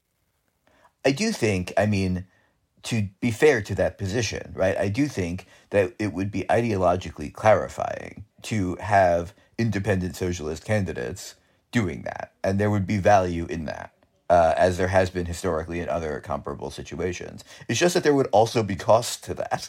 And I think that's the kind of conversation that we need to have about it. It's not like a move that we can make and capture all of that benefit without enduring major separation from the very narrow inroads that we've made into the working class. And I think that either way, however we resolve the electoral question, or more specifically the ballot line question, that will not be the answer to the bigger question of left political power in this country. Either way. Right. This is Sarah Jaffe, and you are listening to The Dig with Daniel Denver, my favorite podcast for thoughtful discussions on the U.S. left and beyond. And you can support it on patreon.com. The Dig is produced with the help of our listeners who support us at patreon.com and in conjunction with Jacobin Magazine. These are tough times for publishing, but Jacobin is sticking at it, publishing over 200 original essays every month online and producing the best socialist print magazine in the English language. Jacobin's work is just so vital in creating socialist arguments that can penetrate into the mainstream and, like Marx says, change, not just interpret the world. But this work depends upon your support. If you're able, please consider going to jacobin.com/donate and making a tax-deductible donation today. Regular monthly donations help us plan even better. That's jacobin.com/donate. You'll keep us going in tough times, and we'll be there with you for the struggles to come. I may at some point need to dedicate an entire episode to the state of DSA, which will of course be a headache of a minefield to navigate. But what seems clear right now is that DSA membership has been declining significantly in recent years. I think there's some debate about to what extent those are kind of like core cadre type organizers and to what degree that's just sort of a shedding of paper members who weren't that involved in the first place. But there is a absolute decline in dues paying members, a significant one. And factional fights within the organization are sometimes very bitter, though I think from various factions within DSA, I've heard that the recent convention was actually notably comradely in its vibe. My question is socialism as the sort of national project that it's been since 2016, led by DSA, has that reached some sort of inflection point or plateau? What accounts for the current state of DSA in the ongoing fights and debates between the organization's so-called left and right wings, which often, again, revolve around this question we've touched on many, many times, which is how to relate to the Democratic Party. And I want to be careful here because none of us are super engaged in DSA internal politics, I don't think, although all of us are DSA members. Two things very simply can be said about the convention, which I did not attend, but heard about and read about. One is that that the sort of balance of power within the DSA has moved towards what some people would call, and this is a contested term, the organization's left. What the left versus right of DSA means and whether or not we even accept that terminology. I'm using it only because others use it, not because I really accept it per se. But what that tends to mean is exactly what you were getting at, Dan. It in part is defined by like what is our orientation towards like the bourgeois political state or something like that. And the more left positions are more skeptical of engaging with that state on that state's own terms. And at the very least want to engage on more autonomous terms, and in some cases want to sort of disengage from that as a realm of politics and emphasize other arenas of struggle that aren't formal politics, but instead are like the workplace, tenant struggles. But on the other hand, and this is just as important, none of the attempts to like more cleanly break or dirty break, as it were, from the Democratic Party passed, right? Meaning none of the resolutions, and I'm simplifying and vulgarizing a little bit here, but that like said, like we should not run, use the ballot line, or we should have much more clear litmus test. None of those passed. Resolutions did pass that sort of clarify what are the stakes in terms of our engagement with electoral politics, but resolutions that attempted to kind of like take DSA out of the electoral arena did not pass. So, both those things can be true at once, which is that there is some support in the organization for more principled left kind of positions, let's put it that way, or more strident left positions. On the other hand, there is not majority support for like totally abandoning the ballot line tactic. From my perspective, electoral politics is the place where the contributions of DSA have been the most obvious and clear, typically with the notable successes coming in coalition with left liberal allies of different kinds, the Justice Democrats or whatever, even things like Indivisible or whatever in some places, I'm sure. There's a kind of interesting on-the-ground coalition that I think has played out with resistance liberals in lots of cases. And I think, we have encountered the limits of an electoral program that has outpaced the kind of social recomposition and reorganization of the constituency that DSA wants to represent and lead. That's not to say DSA hasn't done a ton of work in that vein. It has. But, so that's sort of harder work in some ways, right? Like, not that contesting elections is easy, but, there's like a date that is set and a process, get the petitions, you file the thing, you knock on the doors. You kind of like know how to do it to some extent, whether you succeed or not. How to reorganize the working class, how to, radicalize existing unions and rebuild union democracy, or organize unorganized workers, or organize tenants, or organized debtors, right? I mean, those are extraordinarily open-ended challenges. And there's been some progress in some of those. I think in particular the work inside the labor movement, the existing labor movement, and we'll talk more about this, I'm sure. It's a really, I think, notable area of progress and success. But nonetheless, I think there is a understandable and probably unavoidable lag between the electoral work and the other kinds of organizational work. And without the latter being much better developed than it is, which is very easy to say and very hard to do, I think DSA will never lead the popular force that it has to lead. And, I do think it's important to say that, in 1936, about 100,000 Communist Party members, I think, roughly. It was about the same absolute size as DSA was a year or two ago. And around each of those members, there was a kind of wider circle of people who, wanted to hear what they thought about the election, wanted to hear what they thought about the latest news from Spain, wanted to know, what is the union going to do about this, right? And in that way, the party, its presence in everyday life, in working class communities and social worlds, was able to not accomplish everything that it hoped to, but to cohere a significant social base. And I think that figuring out how to make progress on that front, to me, seems critical, even for figuring out how to make further progress on the electoral front.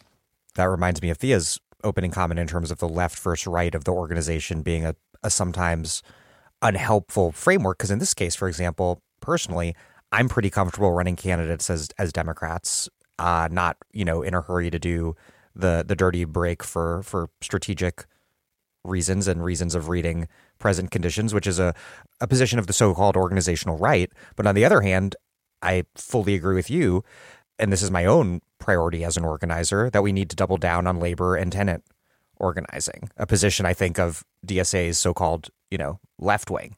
So these are not necessarily like neatly resolved left versus right questions. Yeah, I'm probably most on the periphery of the organization, but, having participated to some extent in the Columbus chapter and then just talking to people and reading things about the DSA around the country, I think one thing that's really striking to me is it does seem that because of the independence that the chapters have, which is part of what's allowed it to grow in the way that it has, that on the one hand, the electoral orientation seems common, and on the other hand, chapters have done all sorts of other kinds of work to differing degrees, and some chapters have been much more successful and are much more engaged in a nitty-gritty way with local and state level electoral work than in others. So in New York, for example, from what I understand, there have been, there are a bunch of DSA electeds at the state legislature, whereas in Ohio, for example, we haven't had much luck with running successfully any DSA candidates. One of the difficult questions for the left that's been here, been with us for decades, forever, is kind of how to think about other ways of doing it beyond electoral organizing. And I think part of the problem with the DSA's orientation, is, in my view, has not been that it's been focused on electoral organizing, but it's kind of how to balance that with the other forms of organizing that we all know needs to be done, and and that we know is difficult, and as Gabe said, easier to invoke than to do. And to some extent, DSA chapters have done it, whether, it's really important work in DC with the Stump Out Slumlords campaign and support for different kinds of strikes around the country and that kind of thing. But in my experience, both seeing the work and then, at differing degrees of proximity, they're just not as much kind of experience and intergenerational kind of knowledge that can be passed around about how to do that kind of organizing. And I see that not just in the DSA, but I think it's a broader problem for the left, is how to learn and do and sustain, whether that's about funding or people or both, organizing and actually base building over the long term. I think that's been, on the one hand, we have a much larger social base for the left than we have during my lifetime, and on the other hand, it's still minuscule in comparison to, the work that we're hoping to do. We've talked a bunch about the state of left electoral politics and its recent proximate history. Thea, what do climate politics look like under Biden, both in general and specifically on the left? Has a certain particular moment of left climate politics that revolved around the Green New Deal as a concept and around Sunrise as an organization, has that in some ways passed? And relatedly, I think repeatedly what we've seen for quite a long time now is a lot of people, for very good reason, want a mass movement around climate so badly, but it just doesn't seem to be happening. Why is that, and what might we do about it? Yeah, there was a kind of growing momentum, and I'm sort of using that term intentionally because Sunrise explicitly adopted what's called like momentum style organizing. But anyway, there was growing momentum in both senses of the word around climate politics, around anti-fossil fuel action, around the Green New Deal as this alternative political economy in the years leading up to the pandemic. And those articulated as well with Bernie's campaign and Bernie having the most kind of ambitious climate policy. They articulated also to some degree with DSA's Green New Deal work, which I was also very involved in. With the pandemic, in general, and with the a very important exception of the George Floyd uprising, which we talked about last time, as well as labor militancy, which we'll talk about more in a moment. In general, we saw like a sort of demobilization on a variety of fronts during the first couple of years of the pandemic. And I think that the climate and environmental movement was no exception to that.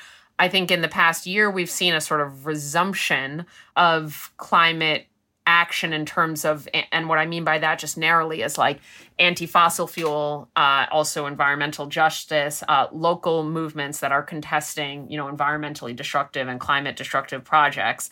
I'm not sure, and this is where I want to sort of ask Amna to see if she's tracking this. I'm not sure that we've really gotten to the pre-pandemic point, especially also in terms of youth involvement and all of that. And so that brings me to Sunrise, and as someone not involved in Sunrise, because as one Sunrise person told me several years ago, I'm a quote movement elder. This was like when I was like 33 or 4. I don't know. No one had ever called me an elder. I was like taken aback by it. I wasn't sure what to do with it. Anyway, point being, I was never young enough to be in Sunrise, in the sense of as Sunrise has existed. So I've never been in Sunrise, so I'm not speaking from someone internal to the movement whatsoever. But I think it's relatively clear, and I draw on folks like William Lawrence and other who have involved in founding Sunrise and have written excellent pieces on the sort of arc of Sunrise. It's very clear that Sunrise is not what it was a few years ago. And I think that there are different reasons for that. It has to do with relatively strict generational parameters around who gets to participate in Sunrise, right? And the kind of centering of young people in very explicitly as a youth movement. And I think that there are some obvious pros and cons of that. But, one downside is that your best leaders kind of age out of it. And then there's interruption of kind of institutional memory there and organizational memory. And I'm not trying to say that younger people can't be also great leaders. I'm just saying that folks that have been on the ground and participated in trainings and been in specific struggles at a certain point are going to become 30 or 35 or whatever it is. And then they're no longer in Sunrise, right? And so that I think kind of creates the seeds of its own undoing in certain ways. But that's just one piece. I think in addition, there's the general dynamic that we've talked about a lot, so I won't rehearse here, of like Bernie's loss and what do you do next? And in that moment of Bernie's loss, I think my understanding is that a bit of a divide occurred between some of the most active local hubs, I think they're called, and then the sort of national leaders, where the national leaders got pretty involved in kind of high-level politics, trying to influence Biden's campaign and influence Biden's policies when he was inaugurated, and some of those unity commissions or committees or whatever they were called.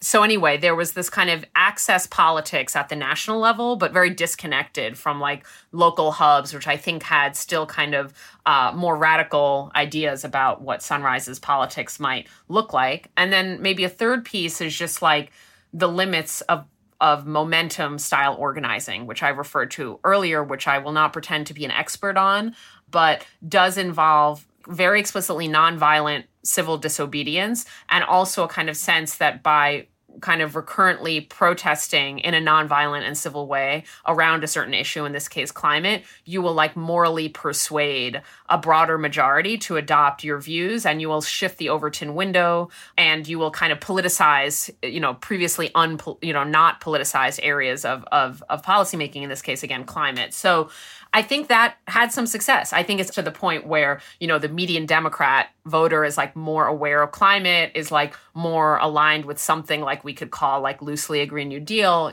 And that is to Sunrise's and other movements' credit. But I think that reached its limits in part exactly because of what we were talking about earlier. And Gabe, I think, hit on a lot, which is that the limits of the base of Sunrise, right? Like if DSA has a base that we could define in sociological terms that is like whiter and maybe more educated than like the median Democratic voter might be.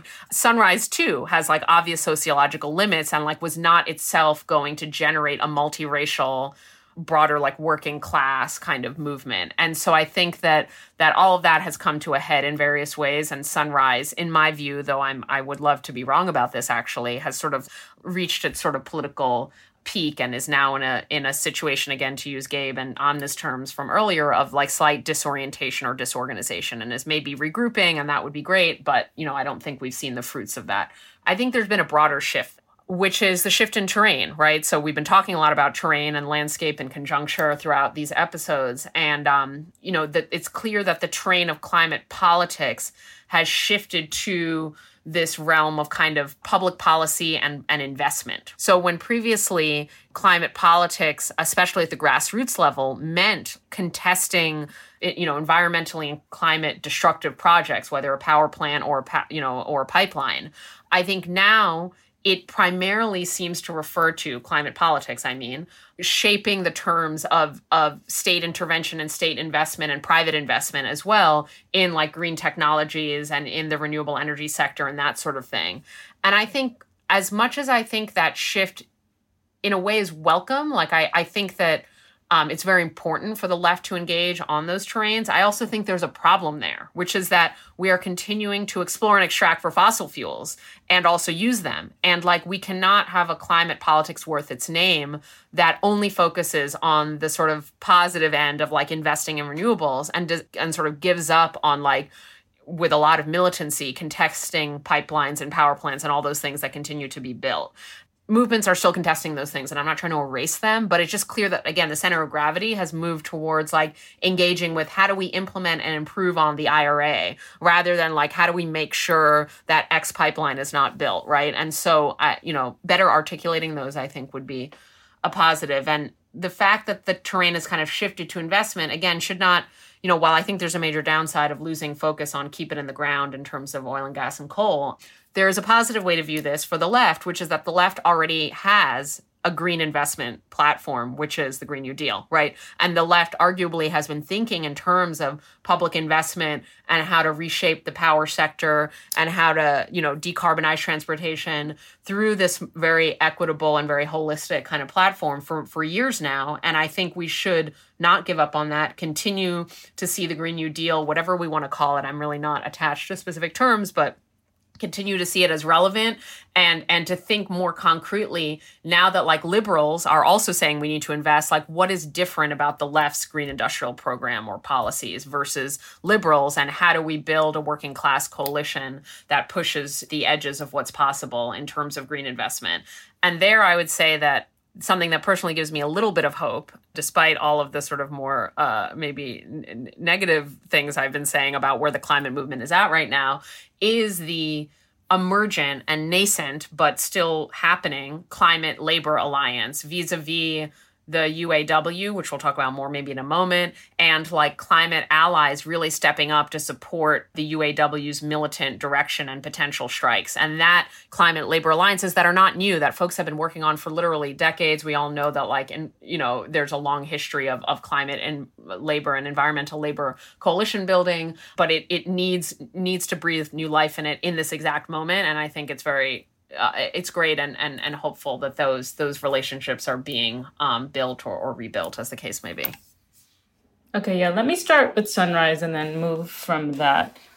Some years ago, I think it was in No Shortcuts, Jane McAlevey put out this kind of tripartite scheme for different ways of approaching political work, right? Where she talked about advocacy, mobilizing, and organizing, with advocacy essentially being like the classic kind of like liberal elite theory of change, where you kind of advocate with other relatively elite players in the hopes that you're going to influence them, win them out on the terrain of ideas, and then influence the shape of policy or whatever else it is. And then mobilizing, she talked about as kind of continually kind of calling out the same group of people again and again, maybe growing to some extent, but not really building a mass base, and kind of mobilizing those folks again and again in order to kind of try to effectuate change. change. So that broadens the base to some extent and kind of diversifies the tactics to some extent as well, but doesn't focus as much on organizing and base building. Then finally, she talks about organizing, where you are trying to build a larger and larger social base in order to not just change the face of law and policy, but obviously to change who governs, to put it maybe a little bit too simply.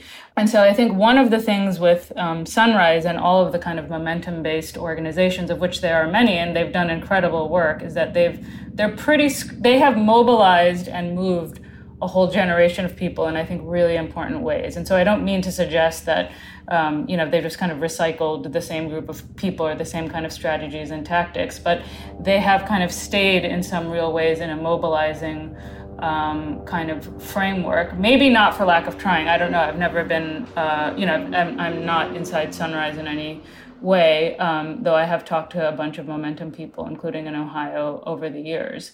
And so I think one of the limits of that is, in order to take on the question of climate policy or fossil fuel capital, obviously we need an extraordinary social base in order to do that. And so part of what we see, I think, with Sunrise and the Green New Deal and its influence on, for example, the IRA, is kind of a version of what we were talking about when we were talking generally about non-reformist reforms, which is that the Sunrise Movement and its work with AOC and Markey and all of the work that, Eco-Socialist Committee and DSA and others have done to agitate around the Green New Deal using a range of strategies and tactics have had an influence on how we think about and talk about climate and the new centrality of the question of climate on law and policy.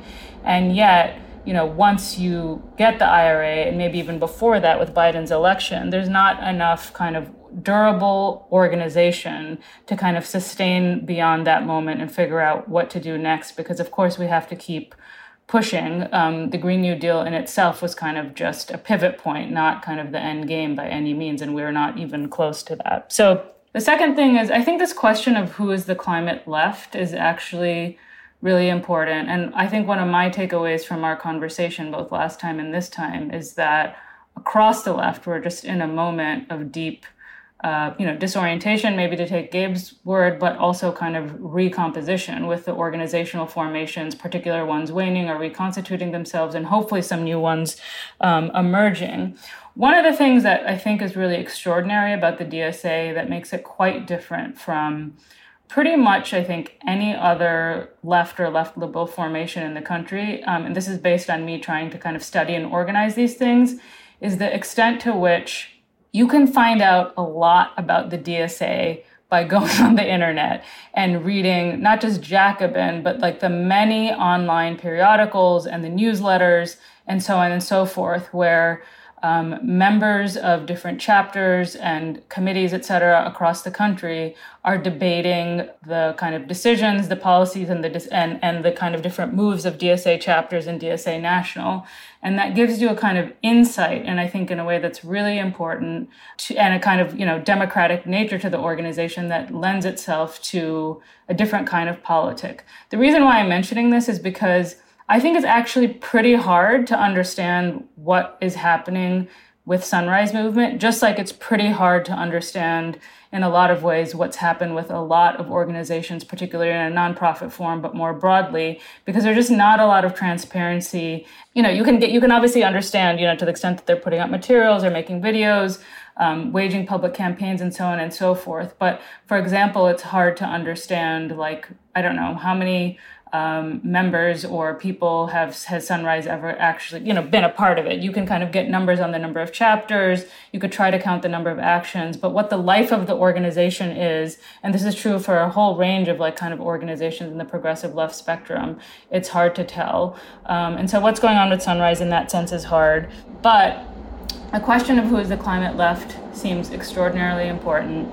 I think one of the things that we're learning is, as we know, many of the big crises that face us, whether it's climate, the question of democracy, the future of the Supreme Court, all these big abstract questions which we could talk on about for hours and hours, in order for it to move people in the way that we need people to move in order to make a change, requires not just organizing, but tying these big abstract things to particular places and questions and kind of things that people are dealing with every day.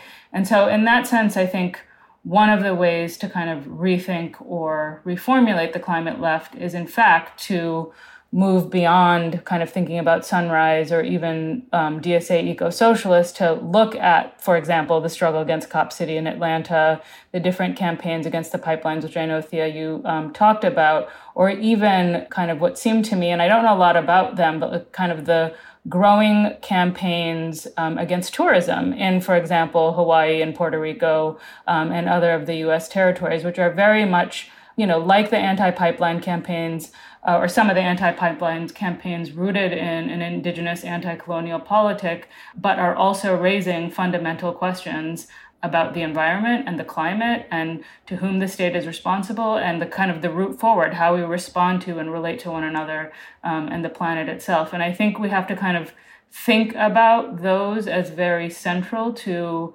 where the climate left is now, because that is where, these big abstract questions are meeting people in their everyday lives and creating emergencies that we have to respond to and that people have to respond to because they're literally living through their homes being decimated by fire. In terms of, it seems to me that in terms of either our capacity to kind of go beyond the politics of investment and negation of further development of fossil fuel extraction and use, or our capacity to, transition to a more ecologically viable way of living that doesn't just kind of green our current practice, just doesn't just swap out, petroleum-based internal combustion for, electric vehicles, although that's good to do some, right? But like a more qualitative shift.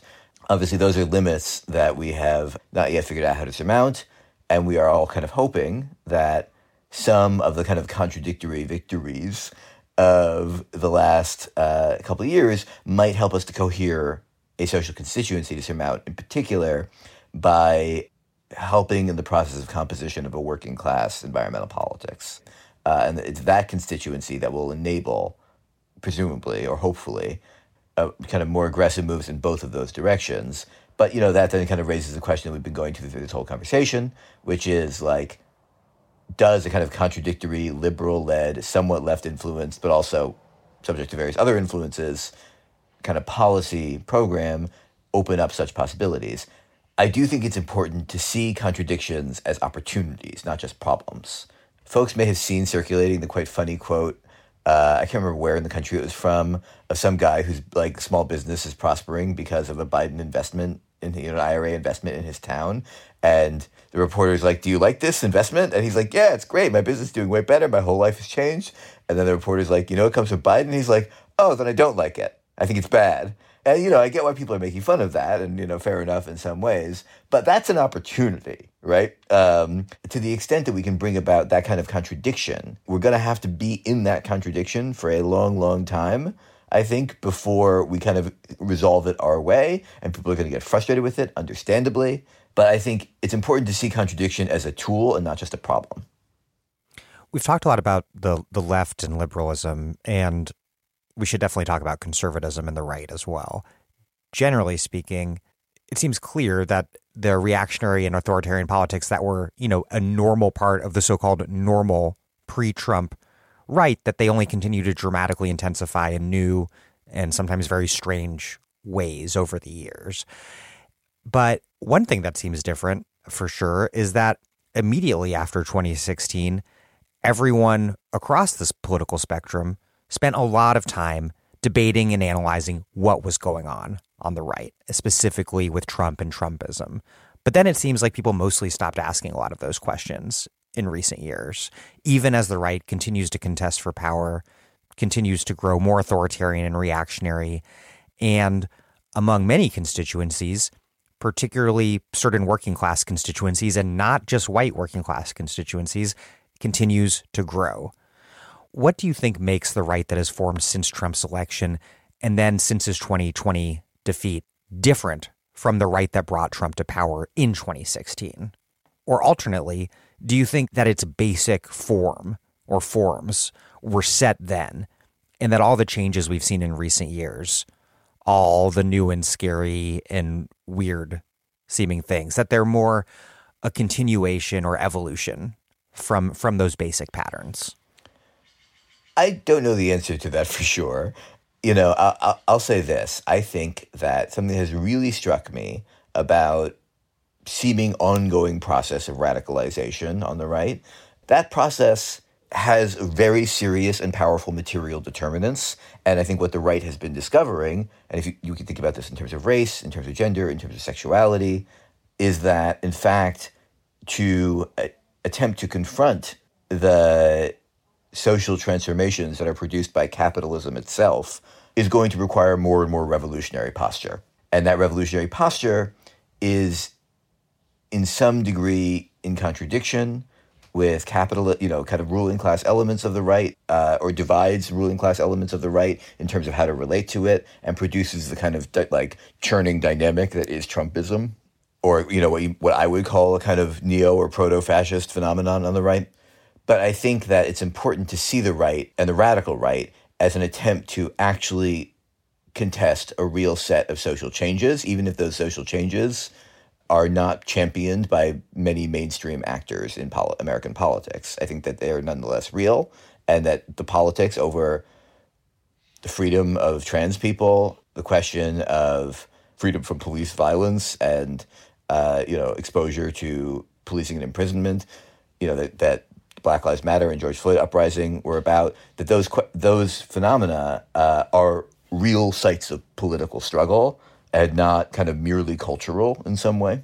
And part of how we can tell that is by observing the right's reaction to them and the right's behavior around them. Yeah, I think it's so critical to emphasize how much the right is radicalized along the lines of American state repressive institutions around policing, around the Border Patrol. There was a really interesting story in the New York Times recently on polling that showed that DeSantis's anti-woke crusade, all of the Disney shit, was far less important to the right than the primordial Trumpian security themes. There's been a lot of discussion recently around the question of class de-alignment, the breakdown of class-based patterns of voting, particularly for the Democratic Party.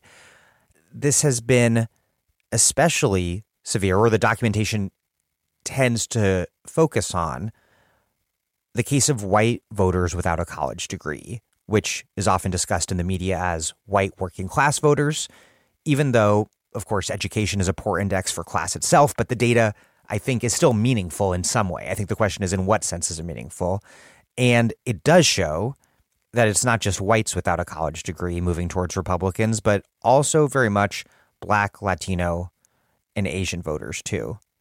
What's your take on this phenomenon and the debate over the phenomenon in terms of educational and or class de-alignment that seems to be underway, particularly in terms of what's going on with the Democratic Party increasingly losing these voters, and what is it about the Republican Party that is so successfully appealing to them?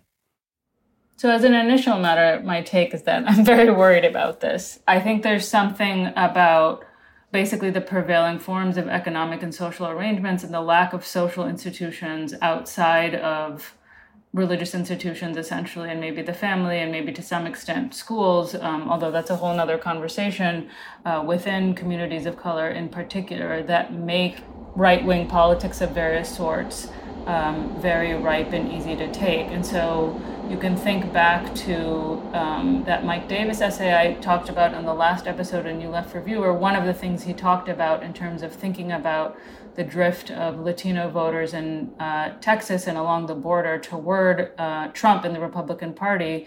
A part of that story is the story of Border Patrol jobs and the kind of central role, not just of policing prisons and military and all of the jobs that they require, but they're generally the fact that they come with better wages and better benefits and all that kind of stuff without a lot of real alternatives, not to mention many times, from what I understand more from interpersonal conversations, efforts by these agencies to really, recruit Black and brown candidates of various sorts.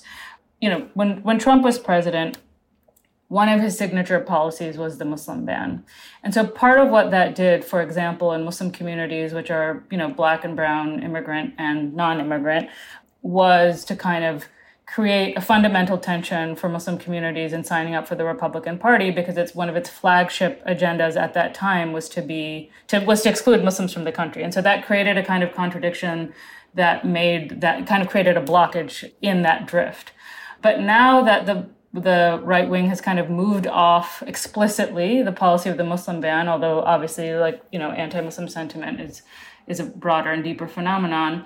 And it's focused more now on anti-LGBT politics, all the legislation, anti-trans legislation, the anti-drag shows and that sort of thing.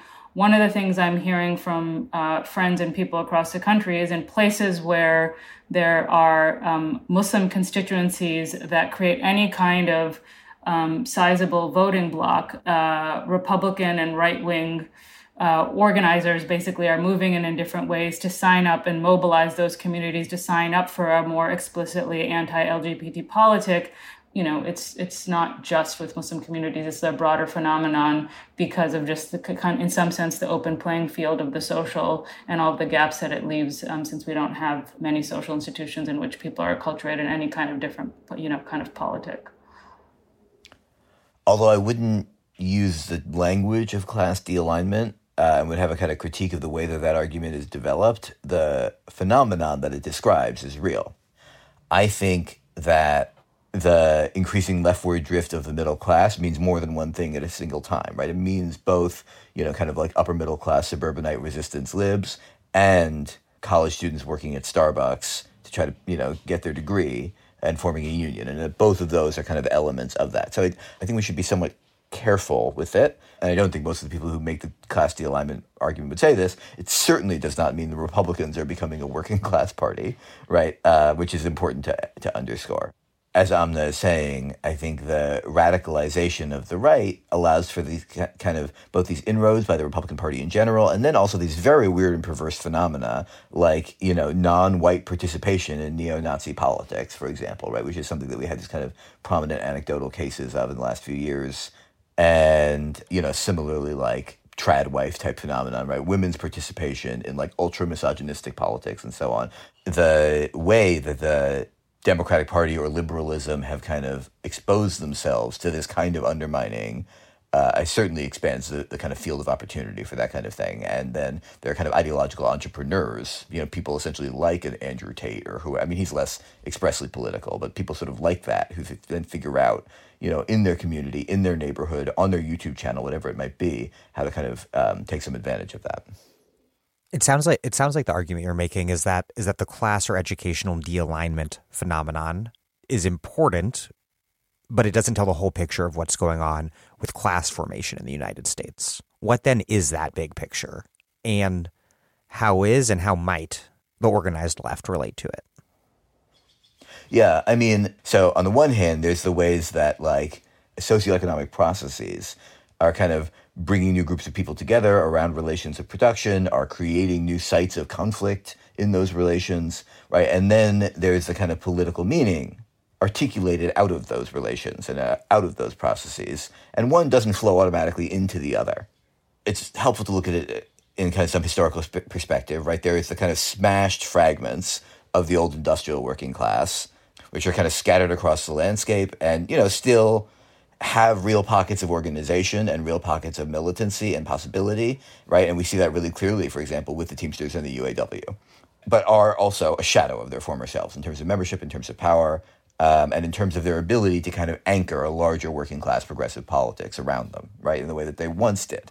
There is the kind of thing I already alluded to, what I think of as the kind of like downwardly mobile, or bottom half of the PMC or whatever, which has been a major site of militancy in the last 10 years, but has, faces real kind of limits in its ability to certainly kind of inflict real pain on capital due to the kinds of industries where it's employed. And I think also to kind of reach beyond itself socially, right? That's been a real challenge. What does it mean when graduate student workers go on strike for the larger working class? Can they lead that in some way? And then I think there's what I would think of as the kind of broader service sector working class, which includes some quite unionized and militant pockets, like in particular in the public sector, but also, nurses and workers like that, but then ranges down to a kind of much more precarious, strata. So like if you think about a nurse, but also like a nurse, like a CNA, a nursing assistant or a home health aide. Right, that's a pretty broad range in terms of income, social power, unionization between those people. Because I think we are still in the process of figuring out and articulating the points of connection between these fragments and how to articulate those points of connection, not just organizationally, although we've made some progress. And here, think about the alliance of the grad students and the auto workers and the movement for democracy in the UAW, right? Without both sides of that alliance, Shawn Fain would not be president of the UAW. It's not like grad students took over the union in the annoying way that like Matt Iglesias says, but I don't think Shawn Fain would be president without them either. So, we're articulating the connection in that sense, right? Like building the organizational kind of musculature that links these different fragments, also articulating it at the level of ideology. And I think this is really important. Like, I don't think we exactly have our version of what, like, in 1920 people would have said, like, industrial democracy or something like that, right? There were kind of common sense ideas, ideological kind of, signifiers, symbols, images, songs, fragments of culture of different kinds, right? That in some way kind of met the unity of the different layers of the working class that would eventually make the New Deal. And I don't think we really have those yet, although I think, we probably have made some progress in trying to kind of feel our way toward them. And I think that's a really important kind of level to think about also. One other thing to add, and to maybe circle back to our discussion of industrial policy and Bidenomics, which is like, what will be the role or impact of the partly revitalized and unevenly, but definitely more militant, labor movement and Bidenomics, like this new kind of, industrial policy paradigm that is supposedly being implemented. And I'm drawing on the work of reporters that have been covering this, but it's in these kind of new sectors of semiconductors, solar, batteries, electric vehicles that we see like maybe some of the biggest kind of gaps between what Bidenomics professes and the reality on the ground. In a variety of these sectors that industrial policy is intentionally stimulating, and successfully so, meaning that through state intervention, we have like lots of new investment in all of these areas, but we have it in ways that are really undermining the position of labor and the dignity of labor. And so, while sure, there are some clauses of the IRA or some uses of the administrative state that favor labor and have been important in the fact that some of these plants or facilities are being unionized. And I don't want to downplay that. And there's the incredible victory in Georgia as a result of some of that. But at the same time, we see in the latest reporting, the vast majority, in an extremely lopsided way, of new investment that is flooding into these sectors, the semiconductor, solar, batteries, and EVs, and wind as well, is in red states. And it's not the redness or the partisanship that's important. It's the fact that they are right to work states with laws that are very hostile to unionization. So like all of this money being unleashed by the IRA, if we look at this sort of geographic composition, is flooding into places where it's going to be a real uphill battle for workers to unionize, right? And so the very already tense sort of contract negotiations that the UAW is about to enter into with the big three and the potential for a strike, I think could be really dispositive in this regard. Like, is there going to be a moment where labor can really assert its authority and kind of reshape a bit whether this industrial policy is just like a gift to capital and indirectly to the climate, or is like something that is going to empower working class people and make their lives better in some way. And so, I think we should all be watching those struggles, and similar fights might happen in some of these other sectors as well. This has been a discussion about the American conjuncture. And if you're listening to this from elsewhere in the world outside the U.S., the main reason you care about this discussion, I suspect, is because the capitalist world system is, in many senses, an American-led imperial formation. And the facet of Bidenomics that's most opposed by the left, and for very good reason, is its geopolitics, specifically the measures designed to block China's economic and technological development, and that seem to have the U.S. and China on a dangerous glide path towards increasing conflict. And in some respects, it's arguably that hawkish geopolitical dimension that is the decisive force driving the whole policy project of Bidenomics. But as is often the case with issues of international politics and American power abroad, both the new Cold War with China and the ongoing war in Ukraine, seem to point to a major failing or weakness of the American left, our utter inability to influence U.S. foreign policy, or more generally, the U.S. role in governing the world system.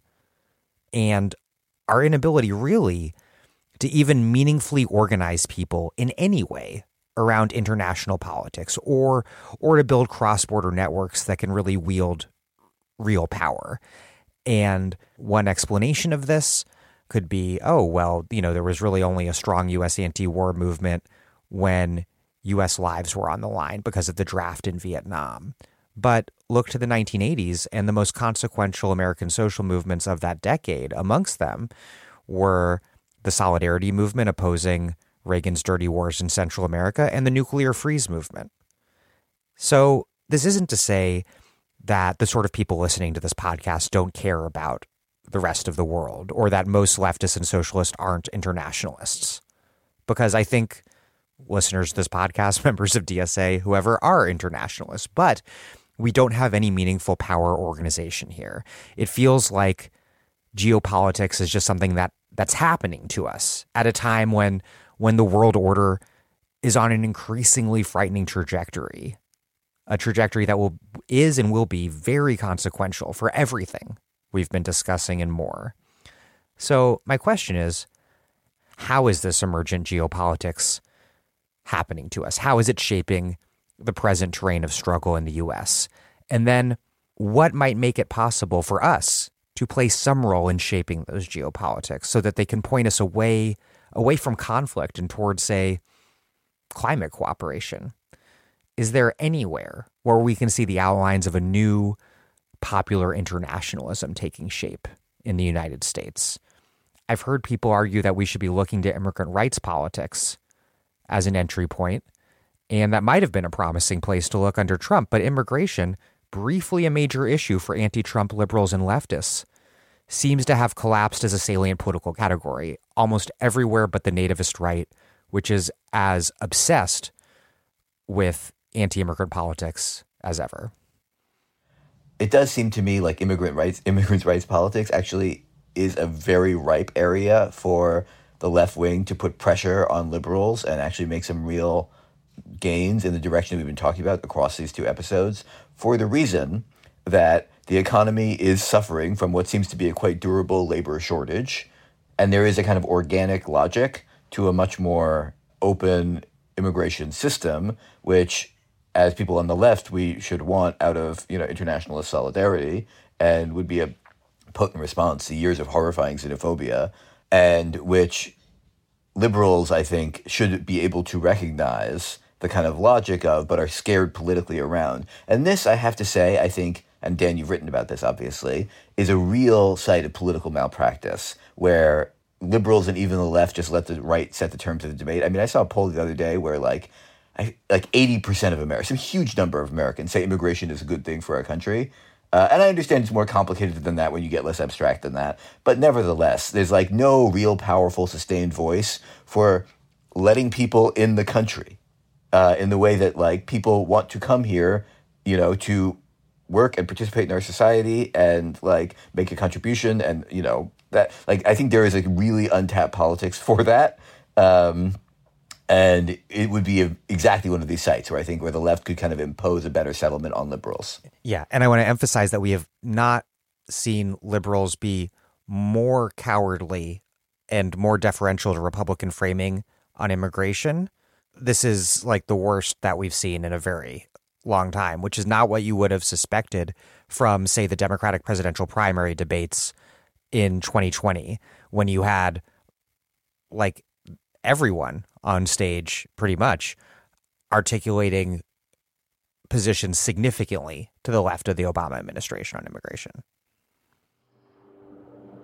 One of the many kind of forms that abolitionist organizing has taken that we haven't kind of named in the course of the many hours we've been talking, there's like the organizing against many arms of the carceral state beyond just prisons and police in a narrow sense, including detention and deportation, obviously child protective services, and all of those questions I think are deeply embedded with questions of how the economy is organized, but also, in particular with immigration detention and deportation, could be more tied to broader questions of internationalism, the global order, and the role of the United States within. I think the internationalism question more broadly is hugely important, and I feel in some ways, like it's hard to know where and how to push it.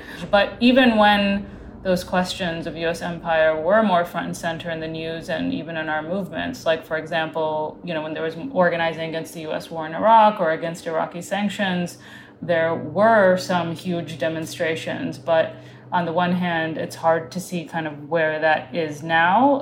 And on the other hand, it was hard to see any impact. And I think that all of those things can be demobilizing. On the other hand, I do think there's a growing awareness, as you were kind of saying, Dan, of like U.S. empire, militarism, and capitalism. One of the things I found kind of fun is that I felt like on my social media feed this year on July 4th, I saw more kind of skepticism and anti-U.S. sentiment than I ever have, for whatever that's worth. And so that kind of suggested a deeper questioning. I think one thing that seems extraordinarily important to this conversation and that's changed in the course of my life and is significant, I think, for the composition of the U.S. left is the way that the question of Israel and Palestine has changed substantially in all sorts of ways, in how it lives and animates debates on the left and the kinds of the willingness among broader segments of the left in the United States to take action in solidarity with the Palestinian people or against the Israeli state. And so in 2021, the spring after the George Floyd rebellions, the protests in solidarity with the people of Sheikh Jarrah who were being evicted in various ways from their homes, those protests were all over the country. I mean, I remember there was a pretty massive protest even in Columbus, Ohio, where I live, and I'd never seen any protest really other than something very small that had anything to do with much going outside of the United States. And I think years of work by Boycott, Divest, and Sanctions BDS activists and organizers, organizing by Jews and Palestinians in the United States and in solidarity with people in Israel and Palestine has been really important. And then, of course, there's been some important connections between Black-led organizing in the United States and in solidarity with the Palestinian people. So going back to the electoral question, I mean, in New York, Zohran Mamdani, who is a DSA member of the New York State Legislature, just introduced this Not in Our Dime Act, which is to kind of stop nonprofits sending money to settle and displace in Israel and Palestine. So I think there's lots of connections to be made. I think one of the things that's really difficult is the question of kind of who to align with and how to build relationships across borders. I think sometimes we don't know in our own cities who to do that with. So to try to figure out how to do it in another country, I think is incredibly hard. Just to kind of bring it back to the question of capital in some sense, sometime in the last month, the CEO of Palantir, which is that data analysis and hoarding company, wrote an op-ed in the Times about saying we shouldn't be against AI and we should be for regulating it. And he had this long section in the middle where he was citing and then rebuking the various form of worker protest at Google, Microsoft, and other companies in Silicon Valley, where the workers were refusing to work on projects where the companies were doing things for the U.S. Army and the Department of Defense. And I found that op-ed is worth reading and really scary, but I found it remarkable that he devoted so much space to that worker protest of the relationship between these companies and U.S. military abroad, that it kind of moved him enough or disturbed him enough that it took up so much space in the op-ed, suggested that there is concern within, for example, Silicon Valley about people not wanting to have the kind of supportive relationship with the U.S. military and the work that it does around the world in a way that feels new. Yeah. So I think that, this almost feels like the start of a whole other set of conversations and terrains. And one of the disorienting aspects of internationalism is, the world is big, it's complex. I think American hegemony is in some ways strong as ever if we think about it in military terms or in terms of dollar hegemony and the power of the economic power of the U.S. But in other ways is obviously being very contested, and there is a sense in which the world is multipolar, even as the U.S. maintains at least two clear forms of hegemony. And that itself is a confusing picture, right? I think that it is in some ways simpler to be an anti-imperialist when U.S. power feels very uncontested. In a world in which there are other powers, then we have to start thinking, well, what do we think of these other powers? Do we align with these other powers because enemy of enemy is my friend? Or do we think that that's a very vulgar form of anti-imperialism and sort of faces the fact that in those societies, there are worker revolts and left forces that are being repressed by those governments, right? I mean, that's just a very obvious place where I think there's often dissensus on the left, is how to orient to the enemies of the U.S., especially in a moment where those enemies or opponents of U.S. power have some now significant, at least sort of sub-imperial power of their own. And then maybe a little more granularly, even in contexts where there are leftist governments, I think in Latin America, for example, there's all forms of complexity there too. Are we meant to be in solidarity with a government? Should we be in solidarity with the movements or bases of that government? What about when there's disagreement between those? Should we just stay out? These are debates that have been circulating around the U.S. left for decades, and they're not new. But I do think that the sort of polycrisis / multipolarity of the world kind of makes them a bit more challenging. Just to maybe close out on a slightly more hopeful note, I do think that it is interesting and quite important that AOC is currently leading a congressional delegation to Latin America, and that she's specifically chosen places where the left is in power and where there are also very vibrant left social movements that both support and sometimes contest and critique those governments. And specifically, she's in Brazil and going then to Chile and Colombia. And she's had a unabashedly anti-imperial framing to the whole visit, which I don't see as her unique genius, but rather, to go off of Amna's point, reflecting perhaps more and more anti-imperial or at least kind of critique of U.S. hegemony that the U.S. left is sort of comfortable with and is articulating in recent years. There's, of course, a long tradition of that, but I do see a resurgence of it. And so I think AOC is reflecting the fact that her leftist constituents are comfortable with speaking in anti-imperial terms. And, I also think it's just great that elected officials that are leftists in the U.S. that can maybe forge the outlines of what a different foreign policy would look like, right? And that is the very beginnings of a process, but it also is important that over the past few years, I think that DSA has had a number of delegations to Latin American kind of movement conventions, right? And that feels relevant here too. And that DSA is beginning to forge pretty direct links with movements and socialist parties in Latin America. To me, at least, feels reflected in the fact that, a socialist member of U.S. Congress is now visiting these places and creating more direct linkages with those leaders. But I think that overall, it's a place of tremendous weakness for the left, with the very important exceptions of the movement for Palestinian rights and BDS. Overall, I think we're still really finding our footing in a world that is fast-changing and pretty scary. Well, Amna Akbar, Gabe Winant, and Thea Riofrancos, thank you all very, very much, most of all for your endurance. Thank you. Yeah, fading a little by the end. Thanks, Dan. Thanks, Dan.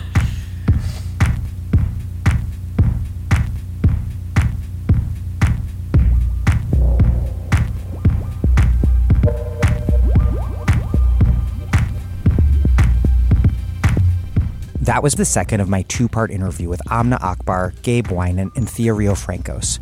Amna Akbar is a professor of law at The Ohio State University. She writes about social movements on the left, their demands and campaigns, and how they relate to questions in institutions of law. Gabriel Winant teaches history at the University of Chicago. His first book, The Next Shift, The Fall of Industry and the Rise of Healthcare in Rust Belt America, was published in 2021 and discussed with me right here on The Dig.